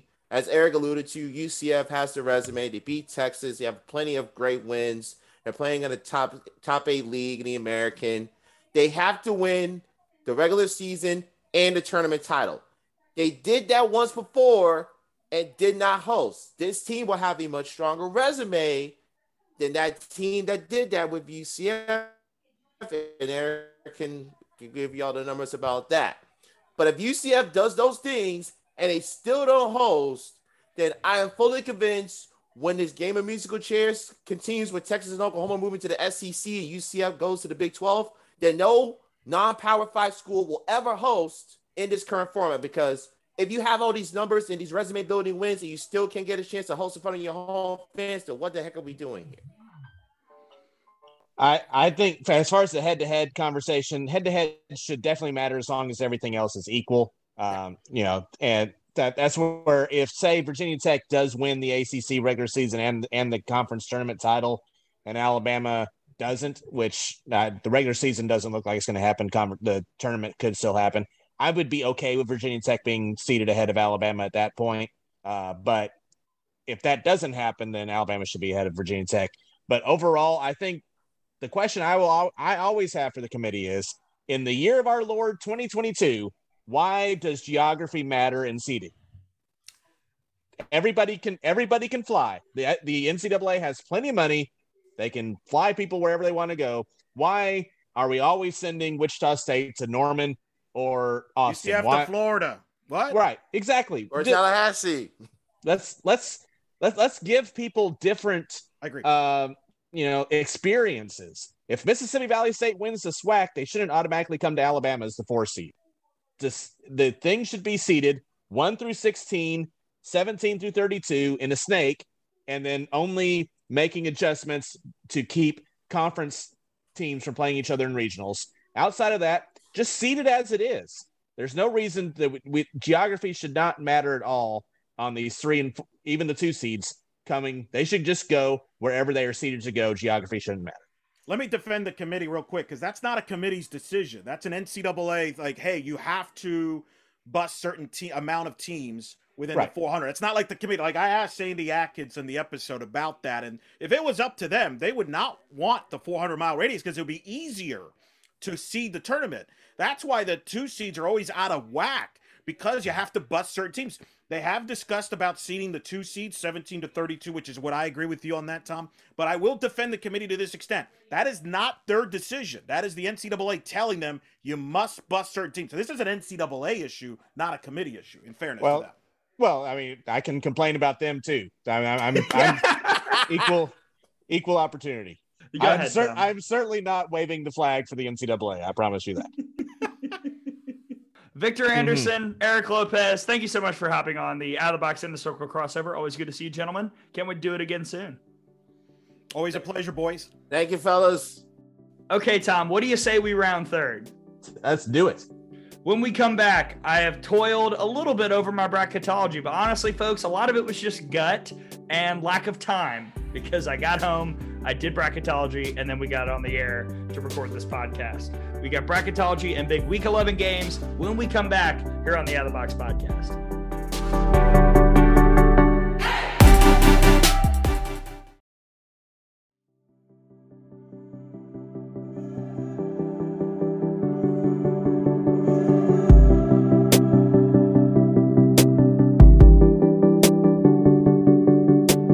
Welcome back to the Out of the Box podcast. It is time to round third and pull names out of the hat to fill 16 spaces, Tom. It's time for my new bracketology. At this point, maybe the committee is going to do the same thing. We'll see what happens. Very excited, though. Well, after number one, that is. I think we all know who number one is right now. I think we'll go ahead, pencil them in as the number one overall seed. Of course, them is Oklahoma. The Sooners are my number one. Number two, I've got Virginia Tech moving up. Number three, I've got Alabama. 4, UCLA. 5, Arkansas. 6, Florida State. 7, Northwestern. 8, Oklahoma State. 9, Florida. 10, Tennessee. 11, Washington. 12, Arizona State. 13, Duke. 14, Texas. 15, Clemson. 16, Kentucky. With just on the outside looking in right now, LSU, UCF, Georgia, and Notre Dame in that order. So your potential supers matchups would be 116, Oklahoma, Kentucky, 215, Virginia Tech, Clemson. Ugh, I wish not. 314, Alabama, Texas. No, I mean, okay, but no. We just did that. 413, UCLA, Duke. 5-12, Arkansas, Arizona State. 6-11, Florida State, Washington, which sign me up right now. That would be fun. 7-10, Northwestern, Tennessee. And 8-9, Oklahoma State, Florida. So, Tom, I'm ready. My arms are open. Give me your best shot. What you got? All right. You have just on the outside looking in at number 18, UCF. We talked with the guys from In the Circle about the Golden Knights earlier. Is there a scenario where you think UCF gets in the top 16? If everybody else in front of them loses. I mean, the win against Virginia Tech is great. Awesome. That's good. It carries a lot of water. But 1-5 against the RPI top 10, 4-7 against the RPI top 25, and they don't have as many top 50 wins as even some of the teams around them. Georgia's got 16, UCF has 12. I think that, there are some good wins here. There are not enough to overshadow some of these other teams. And as good as UCF's resume is for a mid-major, I'm sorry, I can't seed them just because it's good for a mid-major. It's got to be good, period. And right now it is not as good, in my opinion, compared to Kentucky, Clemson, or Texas, or even LSU, who I've got just ahead in the next 4 out. As we talked about earlier, I'm okay with Virginia Tech being ahead of Alabama despite the head-to-head right now because of what happened this past weekend and the projections for Virginia Tech. Does Virginia Tech have to win both the regular season and tournament titles in the ACC to stay ahead of Alabama? For me, no. If they win the regular season, go right ahead. I think, in my opinion, and I know you're the same way, the regular season championship is the most important thing that you can have on a resume besides like key great wins. And if Virginia Tech can win the ACC in this year, especially, I think that has to carry some weight because we've talked about it. That conference top to bottom has just gotten better this season. I think it's the second best conference in college softball right now. So I think that if they win the league, and I made the move already because it feels, I'm trying not to be super predictive with these, but it feels like Virginia Tech is going to win the ACC. I felt pretty comfortable moving them past Alabama. As you talked about with Eric and Victor, and I've said the same thing, head-to-head has to matter when the resumes are equal. There are a lot of equal resumes right now, but I think that Virginia Tech winning the ACC will negate that head-to-head just a bit. But again, we'll see because right now, honestly, Tom, I mean, you stack these up, the resumes are pretty darn similar, except in one main area, which is conference record. Other than that, there's not much of a difference at all. But we've talked about Alabama's overall resume and how it is one of, if not the best one, at some points, far and away the best one in the entire country. How much did the 2 losses to A&M hurt it? Tom, this is going to shock you. Not that much. All it I did. I was told we were supposed to stop playing softball now that we had 2 losses to A&M. Catastrophe, collapse, calamity. No, actually, none of that. Here's the thing. What Alabama had going for it, besides all the really good stuff, was that there wasn't a ton of negative. We talked about it. I think that there were, as of 2 weeks ago, or even coming into this week, 3 teams who did not have a loss outside the RPI top 25. Oklahoma, Alabama, and Duke. Duke got theirs on Wednesday. Alabama got 2 this past weekend. But it's not like they lost to a team that's 52nd like Virginia Tech did against Virginia, or a team that's 90th like Florida State did with Pitt, or even Northwestern, who lost to 68 Texas Tech, or Arkansas, who lost to 39 Louisville, or Oklahoma State, who lost to 109 UTA. No, they lost to A&M, who is at 33. That's a very respectable RPI number. If you look at it in the context of where A&M is in the SEC standings, you might say, my God, the season is over. This would be like Alabama losing to Vanderbilt in football. But in the context of what the committee looks at, these losses aren't that bad. Also, again, what has to be factored in, and I know it will be, this was an SEC series on the road. If Alabama loses at Rhodes, this is much more damaging than what losing 2 at Davis Diamond does. A&M is for sure a lock to make the NCAA tournament. The only question was, would they be above 500? If they were 27-26, they would have been in fairly comfortably. The wins against Alabama lock that in. I see probably the strongest resume top to bottom in terms of all the metrics, and 2 conference losses on the road to a team just outside the top 30 in the RPI doesn't mean Alabama's going to plummet from 2 where I had them last week to 6 or 7 where I saw some people on a certain social media platform projecting Alabama might be. Which may be discussed in a segment coming up in just a little bit.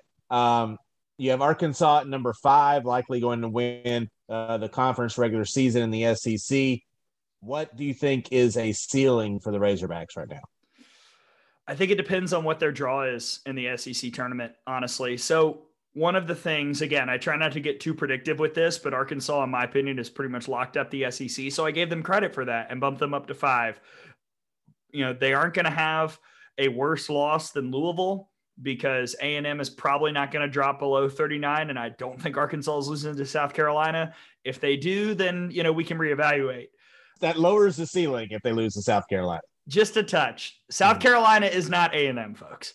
But the one thing that really does hurt Arkansas and make me think their ceiling might be about 5, because I still feel really secure in that top 4 of Alabama, Virginia Tech, UCLA, and Oklahoma. And I think Florida State can get back there too. I just, you know, Arkansas doesn't have as many bad losses as the Noles, and I can't keep ignoring the Pitt thing. But right. I will say this, Arkansas is now 3-0 against the RPI top 10. They picked up all 3 wins this past weekend. They've got 9 wins against the RPI top 25, which is solid, but less than Alabama, the same as UCLA, less than Virginia Tech, and less than Florida State, and even Northwestern, who's a couple spots below. I think they need to get a good draw in the SEC tournament, maybe play a Tennessee, another Alabama, another Florida game, and hope to win some of those to really pad the top part of the critical wins area to maybe move up. And if they can go on a run in the SEC tournament and get some of those quality wins in the RPI top 25 and maybe 1 or 2 in the top 10, I could see them as high as 3. Is there any scenario where Oklahoma's not the number 1 seed? No. Yeah. It's done. It's done. They could get swept by Oklahoma State and it's done. How bad will the traffic be if those seeds hold up and Oklahoma plays Oklahoma State in the first round in OKC? Tom, we will need to spend the night in the radio booth just to make sure that we're there. Actually, you know what? We'll do one better. We'll go camp out in the parking lot at the zoo. That way we can be entertained during the day and then go into the games. Because good Lord. But I also think it would be a better game than it was in 2019 when those teams were last matched up in OKC. Yeah. We can go at the zoo. We can go to the horse track, the casino, anything right there, just to be in the general area, because as much great improvements they've made in the actual stadium, I do not think they've made the infrastructural improvements around. So it's going to be very difficult to get in there. Duke kind of did a free fall with that loss to Syracuse. Do they have an opportunity to kind of right the ship and get themselves back up into the top 8? Well, I think just like Arkansas, it comes down to the ACC tournament, because here's what they've got left: at Campbell and 3 against Pitt. So literally, pun intended, all that's left are pitfalls until the ACC tournament. So win what you got, hope you've got a good draw, and see if you can make up some ground. But honestly, at this point, when it's this tight, Tom, like I'm telling you, it all depends on what the committee values this year. Do they care about the scheduling metrics? Do they care about quality wins? Do they care more about head-to-head than ever before? Is it all eye test? I did not do any of this off of eye test because, well, the committee has said they're going to use more of it. I'll believe it when I see it. And to be honest, I can't watch all of these teams as equally as I'd like to, because often they're playing while we're on the air. But even just playing Pitt, that's going to bring down some of their metrics. So Duke is going to need a good chance in the ACC tournament against some of those other conference teams that are in these same positions to make up some ground, because right now it's hard to see them moving up in the next 2 weeks. They're going to have to make some moves once they get to the postseason. And again, people forget, because of the COVID restrictions, they weren't allowed to host, but Duke was a top 16 seed last year and had to go to Georgia, and Georgia had their run afterwards. So it's not inconceivable that they could host. Do you feel secure about what I've got? I think so. Like I say, this did not take into account today's game. So I think if you redid it right now, am I correct in saying Kentucky probably not a 16? I would have to run the numbers, but I would probably say, yeah, they would be out. I think a lot of what is going to happen, because there is not the separation, is once you get past that top 3 or 4, everyone's kind of clumped together. Where the committee sends 2 seeds, I think, is going to be very, very important this season as far as who gets out of regionals, much less gets to super regionals. Well, Eric kind of teased it. If Kentucky doesn't host, I'm sure this was the team he had matched up with Northwestern. That feels like a trappy regional situation. But again, there's so much time. Kentucky, you can't get swept at home. You just can't. No. So again, if I had to redo the numbers, they probably would be out. But gosh, don't make me do that, Tom. I'm just saying we got plenty. We can discuss it on the way to Bowling Green tomorrow. Okay. Shall I move on to the big games coming up this week? Yes. Okay. Some good stuff. Wednesday, Tennessee at Liberty. This would not have been on my list had Liberty not just beaten Duke last week. So, Tom, Trappy for the Lady Vols? Liberty Bibbity. You always got to be careful of them. And next up, the Thursday night throwdown has been a hit. Our friends BMO, Smitty, they've been getting the good games. Well, they've only been conference games thus far. This week, you've got a non-con for the Stars. Oklahoma State at Florida State on ESPN2 Thursday night. That's going to be part of Picks, Tom. Sign me the heck up. Good Lord. Yeah, that's a heck of a non-conference series to be playing this late in the game. And props to Oklahoma State for scheduling that. We kind of give Oklahoma grief on the lack of scheduling a good non-conference, considering their conference doesn't give them a whole lot of strength of schedule. Oklahoma State rectifying that with bringing in Florida State. So props to both those teams actually for playing that series. And resume wise, just to spin it back a bit, important for both. Florida State right now, strength of schedule of 44 and a non-con SOS of 73. Oklahoma State strength of schedule of 50, non-con strength of schedule of 30. So even just playing these 3 games, and there will be 2 on Friday, will be very helpful for both teams. Indeed. All right, this weekend, let's both pick a series, Tom. What do we have? Again, Oklahoma State and Florida State playing 2 on Friday. That is off the board. Which series fires you up the most? Well, we've been talking a lot of ACC, and because the possibility of one of these teams coming to Tuscaloosa, I like that Georgia Tech and Clemson series because this will be one of those series where it tells you, is Georgia Tech for real? Are they that type of team that's going to be able to make some noise in the postseason against a team like Clemson, who's fighting for a chance still to host a regional? Clemson's got a chance to steal some RPI top 25 wins, as we talked about with the In the Circle guys. The Yellow Jackets are not bad. That would be a quality win for Clemson. They've got them at home. They've got a chance. So I like that pick. I'll go Stanford at Washington. As Victor talked about, this is a Stanford team that has now taken 2 from UCLA and 2 from Arizona State. Washington is playing better. Does that just mean they are falling into the trap of being a good team that loses 2 to Stanford? TBD, but it's in Seattle. It'll be fun to watch, assuming, we can watch it on whatever strange way they're showing it. I said, well, we found out that Eric's one of 4 people that have the Pac-12 network, so we're down to only 3. So maybe we can get in there. Jen, Tara, that leaves one person. Right. Who do we call? Jenny Dalton Hill might be our best bet, honestly. She's in our part of the world too, so we can just go up to Lexington and watch the game. That'll be fun. We've never done that, just driven to Lexington. Okay, Tom, what say we head home? Getting the signal to head to the plate. It's time. When we come back, we've got picks, Tom's hungry, and yes, off the wall. That's next when we get back here on the Out of the Box podcast.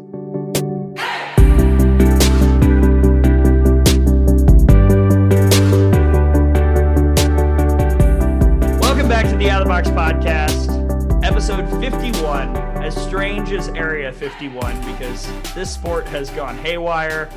Gray Robertson, Tom Canterbury. I would review the episode, but honestly, I'm trying to save time. It's late as we record. We don't need to look back. You've already been listening to the show. So let's just go on with picks. Are you ready, Tom? Let's do it. Because surely to goodness, we can do better this week than we did last week. How bad was it, folks? Well, Tom got 1 right after the week before getting 1 wrong, and Gray got 2 right. So I win, quote unquote, the week. Wow. And Tom is ahead overall 24-23. So we are. It was a defensive battle this past weekend. Yes. So now what's nice about this, we don't have to pick an Alabama series. So we can just lay back, not be stressed out. Alabama will go undefeated this weekend. Can confirm. Yes. I do, of course, have our 1 non-conference series on here, and then we will do the rest of the SEC. So, Tom, Oklahoma State at Florida State. We'll go first. Florida State knows how to win. They know how to beat the really good teams. Now, Virginia Tech series aside, for the most part, they have taken care of business. It's been the smaller teams, the bad teams where they've struggled. Oklahoma State, not a bad team. I am taking Florida State to win the series 2 out of 3. Also, shout out to my friend Mac Leonard, who started game 3 against Clemson, just rudely was not credited with the win. Just come on, Knowles, give her the dub. Florida State did sweep Clemson, and I don't think they get the sweep this weekend against the Cowgirls, but I will take the Knowles 2-1. I think the most important part of the series is the fact that it's in Tallahassee. So that being the deciding factor in me giving Florida State the series 2-1 as well. Let's go to the SEC. South Carolina at Arkansas. Arkansas is sweeping. Next question. Go ahead, Tom. Yeah. Yep. There you go. Go ahead and mark that one down. Let's move on. Florida at LSU. Florida 2-1.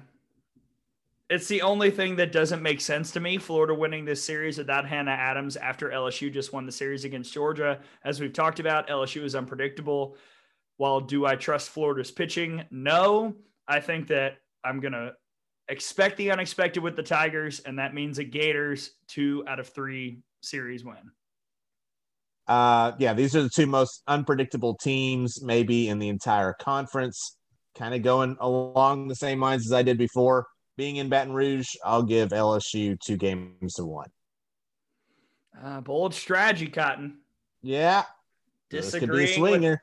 Tom, I got a whole 2 right last week. How dare you disagree with me? I know. Okay, next up. What do we make of this one? Mississippi State at Kentucky. Bulldogs lost 2 out of 3 at home against Auburn. You feel like, they're probably not feeling great. Well, Kentucky just got swept at home by Missouri. So I love it when I go first. Who's pitching? I don't know, but I know who I'm picking, and I'm going to take Kentucky 2 out of 3. I think it's a pride thing. I think that it's everybody come in here. We cannot lose this series or we will not play here in the postseason. And I think that Kentucky comes out fired up. Mississippi State at this point, honestly, is playing for SEC tournament seeding. Kentucky is playing for NCAA tournament seeding. I think that motivation is a little bit more. I will give the edge to the Wildcats. Yeah, I'm gonna agree with you for pretty much the same reasons. Kentucky is better than what they showed this past weekend. Yes. So you got to think for a pride of not only just playing better, but getting themselves set for their postseason run as well. I think they'll come out and play better than they did and take down Mississippi State 2-1. Texas A&M at Missouri. Oh my gosh, Missouri on a heater. A&M just took 2 out of 3 against the number 2 team in the country. How? What? How is it that they're playing this weekend? Of course they're playing. Of course they are. The battle of the class of 2012 coming into the SEC, and man, I don't know. Honestly, I'm glad you're going first. Yeah, I think another story in this one is going to be the injury to Macy Allen, the catcher for A&M. They've had so many injuries, and just have them do another shuffle. At some point, it's going to wear you down. And I think Missouri is also hot right now, like A&M is, but they aren't dealing with the personnel issues that the Aggies are. I'm going to take Missouri to win this series 2 out of 3. Yeah, being in Como, if Allen's not available, they'll be down to 15 players dressed out for A&M. Tough to go on the road against a team, like I said, playing about as good as anybody in the conference right now. I think A&M's able to get 1, but I'll go Missouri 2-1 as well. Tennessee at Ole Miss. This is your Saturday, Sunday, Monday series. Ole Miss just swept South Carolina. Tennessee, like you mentioned, coming off of the Lady Vol quote-unquote challenge against UNC Greensboro and East Carolina. Tennessee technically very much still in the SEC race.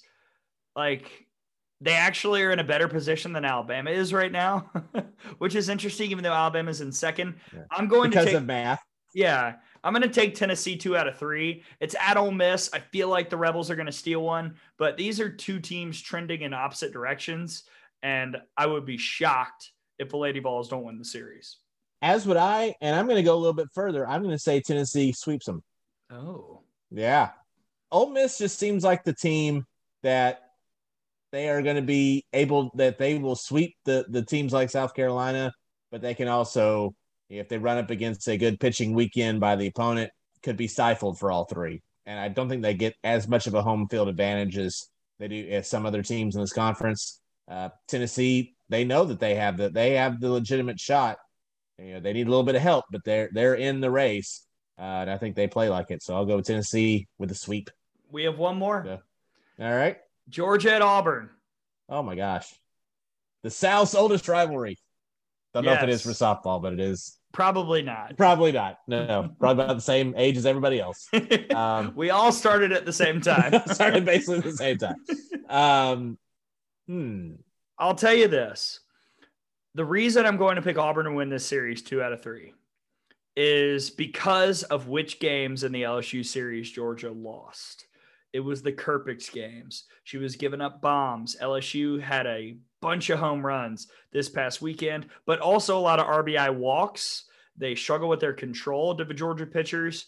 Auburn is a team that does what? Hits a lot of bombs and get people on base, whether it be the free pass or they just find a way to occasionally put people on. And typically that's not sustainable, just working off of power. I think it will be against the Georgia pitching staff this weekend. I will take the Tigers 2 out of 3 as Georgia kind of starts sliding and perhaps with a series loss comes off the page for bracketology. Potentially. Wow. You make extremely valid points. They're all very succinct and correct. That being said, I think Georgia wins 2-1. I felt it coming.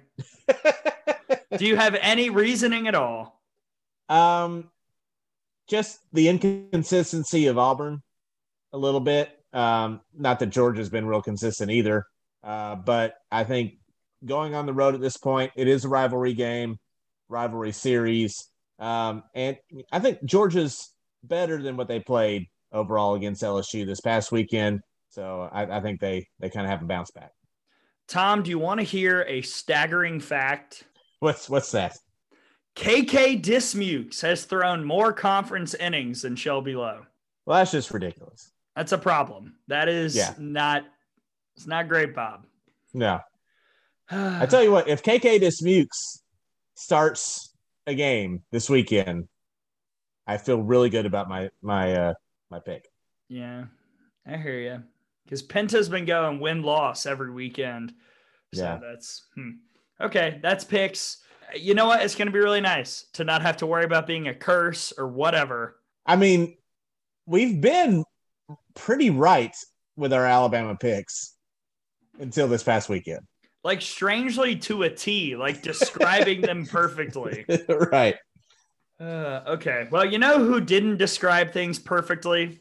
Oh, no. People on the internet, Tom, the idiots have come out. Everybody needs to get fired. It's time to burn the program to the ground. This team isn't going to make the postseason. Oh, it's time for off the wall. Oh, wow. I know what one of yours is, so I'll let you do that one for sure. When Alabama goes on the road and loses 2 out of 3, we're not expecting everyone to be sunshine and roses and rainbows and everybody be excited about it. And by the way, we were not. I was actually concerned. I was like, ooh, am I going to get a call about what I said in postgame? I was like, well, whatever. I didn't, so still have a job. That's good. All right. We also, I think, set the record for shortest postgame in game number 2. I'm pretty sure we did. Okay, so you want me to go first? Yeah, I'd like to hear one of yours. Okay, so first off, there a frequent commenter that I've referenced many times over the years. I'm going to make a call for him to just be blocked. It's time. It's time. We don't need 15 comments on every post. It's time. It's time to cut him out. He is not learning. And after literally a week ago saying, I will never doubt this team, he sent 10 comments in which he was doubting them, even after the win. So it's time. Here we go.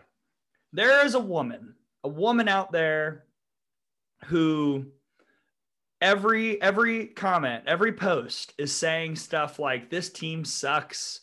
No World Series for them. They're not going to do anything. And, you know, some people have been like, wow, you just seem really miserable, which, like, yeah, honestly, if something makes you that upset, don't think about it. Don't let it take up real estate in your brain. But then somebody responded saying, no, you know, what she's saying are facts, and you're all entitled to your opinions, as is she. And so my response is, now, wait a second. You're saying that what she's saying is facts. Her comment was no World Series for them. Technically, that is the definition of an opinion, not a fact, because you're making a predictive statement. You cannot say something factual about something that hasn't happened yet. For example, I will say Alabama has won 43 straight regional games. That is a fact. What is not a fact is me saying Alabama will make supers this year. That is my opinion. So just, you know, differentiating between facts and opinions, people. I've got 2 more. One, there was a lot of talk this week about the KB Sides, Skylar Wallace, Alabama thing, and I saw a lot of it on Facebook. And, you know, again, I think we should all just move on. Everybody's where they need to be. Happy for both of them. Happy for us. We're all fine and dandy and everything's great.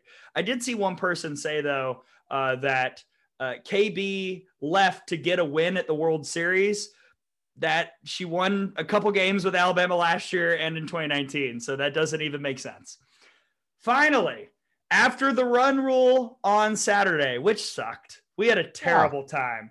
We're not straight up not having a good time. full on gallows humor in the booth. Probably the most hilarious broadcast we've ever done in the sickest way possible. But then I look and, a lot of people were disappointed. I was actually pretty impressed at some of the constructive criticisms and conversations going on. There were some strategic things that could have been discussed after that game. And then I saw a comment that said, they look absolutely pitiful. Any high school team could beat them tonight. So I was like, what? Hold on. No way.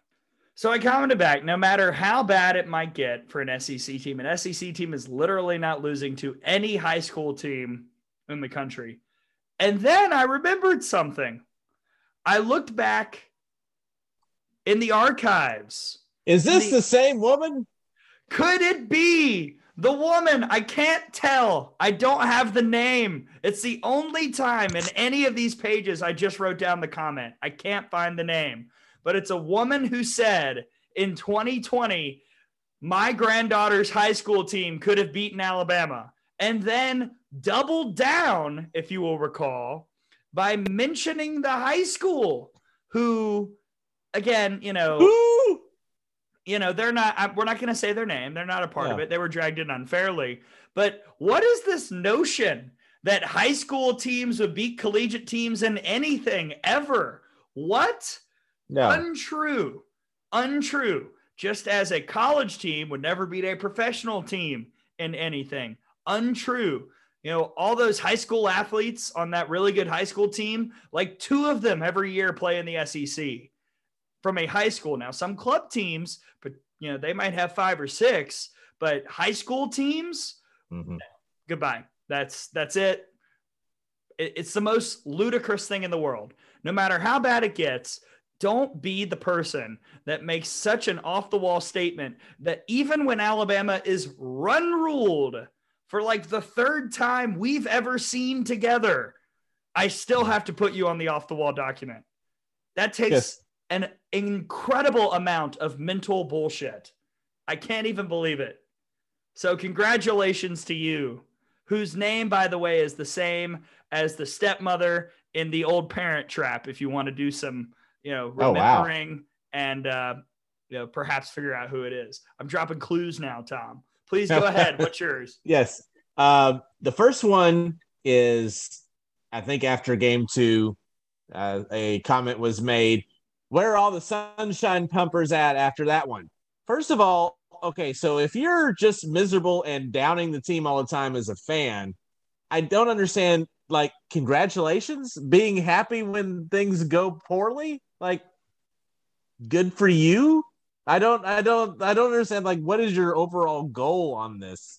Like, yes, I was right. The team I want to win didn't. Hooray for me. What? How do you have that mindset? Of course, it's the same mindset where you're complaining about a team that you're supposedly rooting for, even when they're winning, because they don't win the way that you want them to win.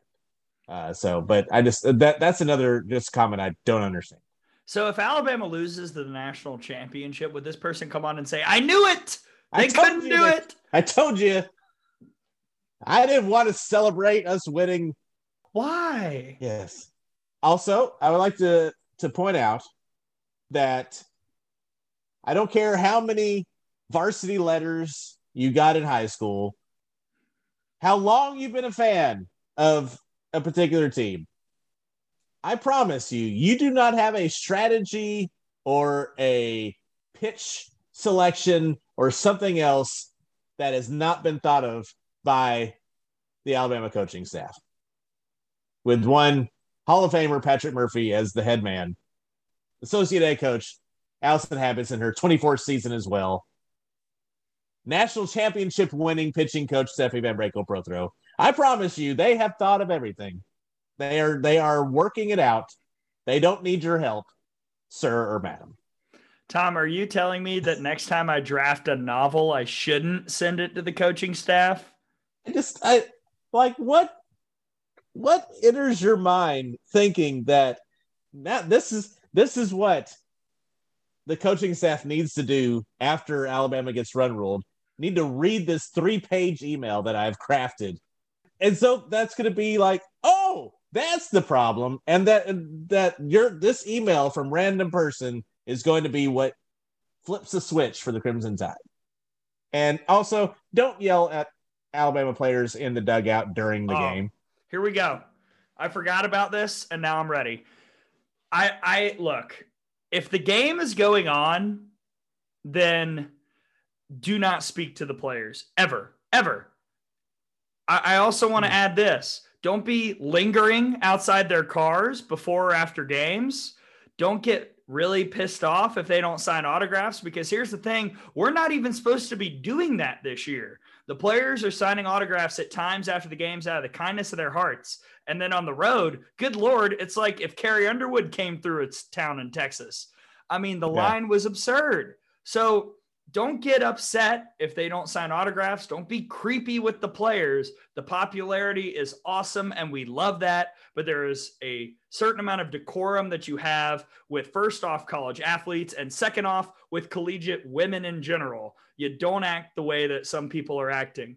And if you do act a fool, then look, sometimes I get a little antsy, a little excited. I might come over and have some words if I hear anything. I'm thinking, Tom, of stepping up as a very large human and just being someone that gets in the face of some of the creepers out there. Because honestly, the stories that we've heard are pretty unacceptable from human people. Like, come on. Yes. Yeah. And this, like, it's one thing, like, if it's a small child, we understand. Yeah. But grown men, come on. If you're 40 and above and alone, let's just not. No. 40 might even be like that was just a random number I thought of. Yeah. That's actually a pretty high floor. We can bump that down a little bit. Let's go. Honestly, if you're my age or older, yes, and alone, don't be weird. Right. Just don't be weird. Stop. Don't be weird. I think it's. I will say I was, for the most part, pretty okay with the responses, with the comments. I think people are doing a much better job of A, keeping things in perspective, and B, calling people out that are not keeping things in perspective. So there is that. So, but I think everyone just needs. Was it disappointing? Did it suck? Yeah, but the season's not over. That's for sure. Don't need to fire everybody after a weekend. Yeah. Right. Alabama will make the tournament. I'm going to go ahead and say that. They're going to host regionals. Yes. That's like absolutely happening, and they're pretty much a lock already to host supers, but whatever. Right. All right, Tom. Let's go to cheerier things, shall we? Because outside of the first two games, really enjoyable weekend. Honestly, College Station delivers every stinking time. We're 3 for 3 now in trips together to CSTAT, as they call it. I got this awesome hat that I've been wearing nonstop since the trip. But of course, the main memory, the food, Tom, and that is our segue into the return of Tom's Hungry. Take it away, partner. And as I said previously, still the case. Everything's a taco. I'm not complaining. It's just a statement of fact. And we enjoyed tacos in College Station. Well, first, let me cross that off my out-of-the-box bingo card. I knew that statement was coming at some point. Oh, good. Right. I have a blackout, so I'm going to go collect my money. Go ahead, Tom. Nailed it. Unfortunately, the first really good tacos we had were after said Run Rule game, so we weren't really able to enjoy it as much because we were upset about how the game went. But thank you to Joe Evans for her recommendation of Velvet Taco. Really enjoyed that. I had a cheeseburger taco and a fish and chips taco, which I think they were both really good. I liked the burger one a little bit more than the fish, but both quality. The only negative was they were out of flour tortillas when we got there, so I had to have the corn. So I think that gave it a little bit different taste than what it normally would, but it was still quite good.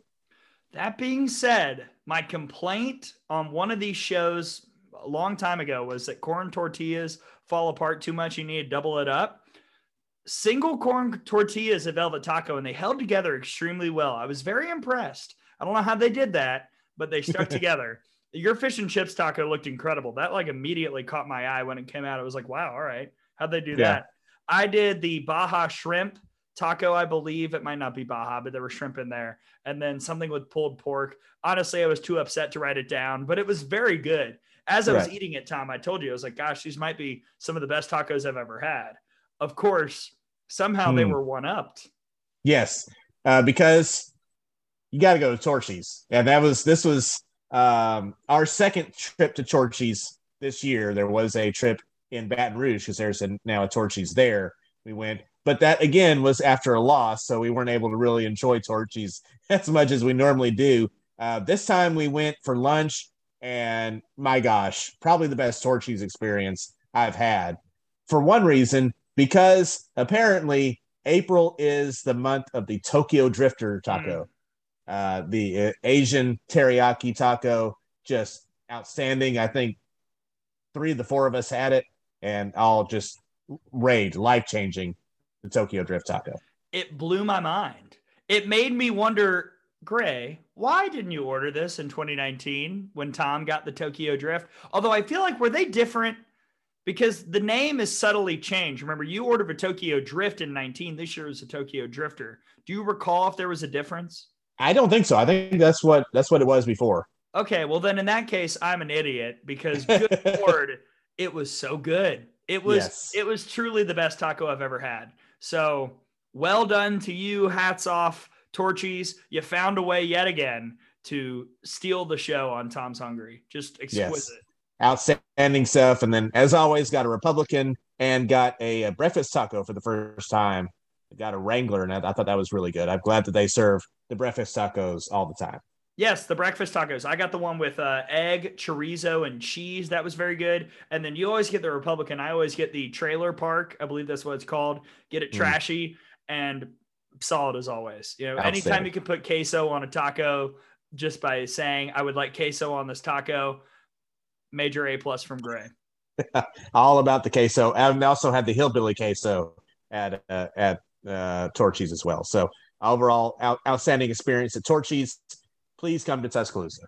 We have some restaurant spaces right now. They'd fit right in, and it would be absolutely killer here. And then I think the hidden gem, the surprise, non-taco portion of Tom's Hungry at College Station, the Sweets Paris Cafe.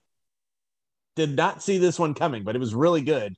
Had the Le Canadian crepe, which was the crepe with maple syrup and sausage and eggs and cheese, and just outstanding. Yeah, I went to a place like this. It was the Sweet Paris in Houston, and I remembered it. I went like 2015. So it had stuck around in the old cranium, and I was like, guys, trust me, we're going to a crepe place. You're going to love it. And also, by the way, I found out they have bottomless mimosas, so filing that away for the next time we go when we're not working later that night. Mm-hmm. The La Canadienne, just maple syrup enhances so many things. It's so good with eggs and bacon if you've never done that. But then the crepe was just expertly made, which makes sense because it's a crepe place. But everything about it was so good. It put me in a great mood for the day, only to have my soul crushed later that night. Everything's fine. I'm well and good. And I was full all day because of Sweet Paris Cafe. Put that on a pillow. So overall, a really good Tom's Hungry experience in College Station. I will throw in one more. I don't remember the name of the place. It was by an airport, but wherever we went for dinner with the team. Is it the 12th Man Grill? It was 12 something grill. Gate 12, maybe? Yeah, that's it. Okay. Yes, Gate 12. And we both got the same sandwich, Tom, which the sandwich was great, but it was the bread that was the story. Yeah, I was a little worried about it because it's jalapeno bread. And I'm not a big jalapeno guy. I don't like spicy, but it doesn't have the seeds. It's just the skins. So it's not spicy, adds great flavor actually to the bun. So yeah, I thought that was really good. Quite the hit. Okay. I feel good about Tom's Hungry in College Station. And also, we've really only got like 2 more road trips left. I mean, Bowling Green, that's coming up. I don't think we're going to have a chance to really go out to eat anywhere while we're there. Maybe for breakfast Wednesday. So Gainesville SEC tournament and fingers crossed, knock on wood, OKC. And other than that, we're pretty much done, which means we need to start formulating our podiums for the end of the year, Tom. I have to go back and peruse back through the Facebooks and the posts that I've made to get the picks, because there's a lot of really high contenders right now. You thought that the SEC regular season race was tight. Just wait until you hear the Tom's Hungry podium choices. And like you said, there's one we haven't even talked about. We can maybe talk about it next week, because we won't have a Tom's Hungry, our trip to Sully's that we did when we went to Southern Miss. Yes, honestly, the gold medal contender that we never even discussed. Right. Needless to say, we've eaten well this season, if nothing else. Yes. No matter what happens, just know we're always full in some capacity. Right. Full All right, of something. Tom. Well, usually good food. Sometimes crap, but who knows? Just depends on how talkative we're feeling. Okay, so we're going to be pretty chill. We've got the game on Wednesday, but I don't think this weekend there's really going to be a ton for us to talk about. SEC race feels pretty cut and dry. I might fire off a tweet or two if something crazy happens. Maybe we'll bring the Sirens back. They've been taking a break the last few weeks. But just in case the people want to go through our accounts, where can the folks find you on Twitter, Tom? Find me at TCanterbury RTR, CANTERBURY on the Twitter. And I'm at GrayGray_Robertson, @OutOfTheBox_pod for the show. And then, hopefully you'll join us Wednesday night. If not, then see you in 2 weeks. But if you want to tune in for Alabama Western Kentucky, Tom, where can the folks go to listen? Well, you can listen if you're listening in Tuscaloosa over the air on 97.5 FM, and that's also available at nick975.com, the MeTV 975 app, and also the Varsity app, all the different places that you can hear Alabama Western Kentucky. And note a time change from the original schedule on that game coming up on Wednesday. Alabama at Western Kentucky, now a 5 o'clock first pitch, 4:50 airtime on the network. So that's been pushed back an hour. So Western Kentucky can get some more people to come to the game, which is not going to be a problem. It's going to be, I'm sure if it's not sold out already, it will be very soon. So check that out. Again, 5 o'clock first pitch, 4:50 airtime. Great. Another hour added to when we would get home. Yeah. Not complaining, because got one of the best jobs in the world. So that's right. We do what you got to do sometimes. Tom, thank you to the In the Circle guys for joining us. I am very excited.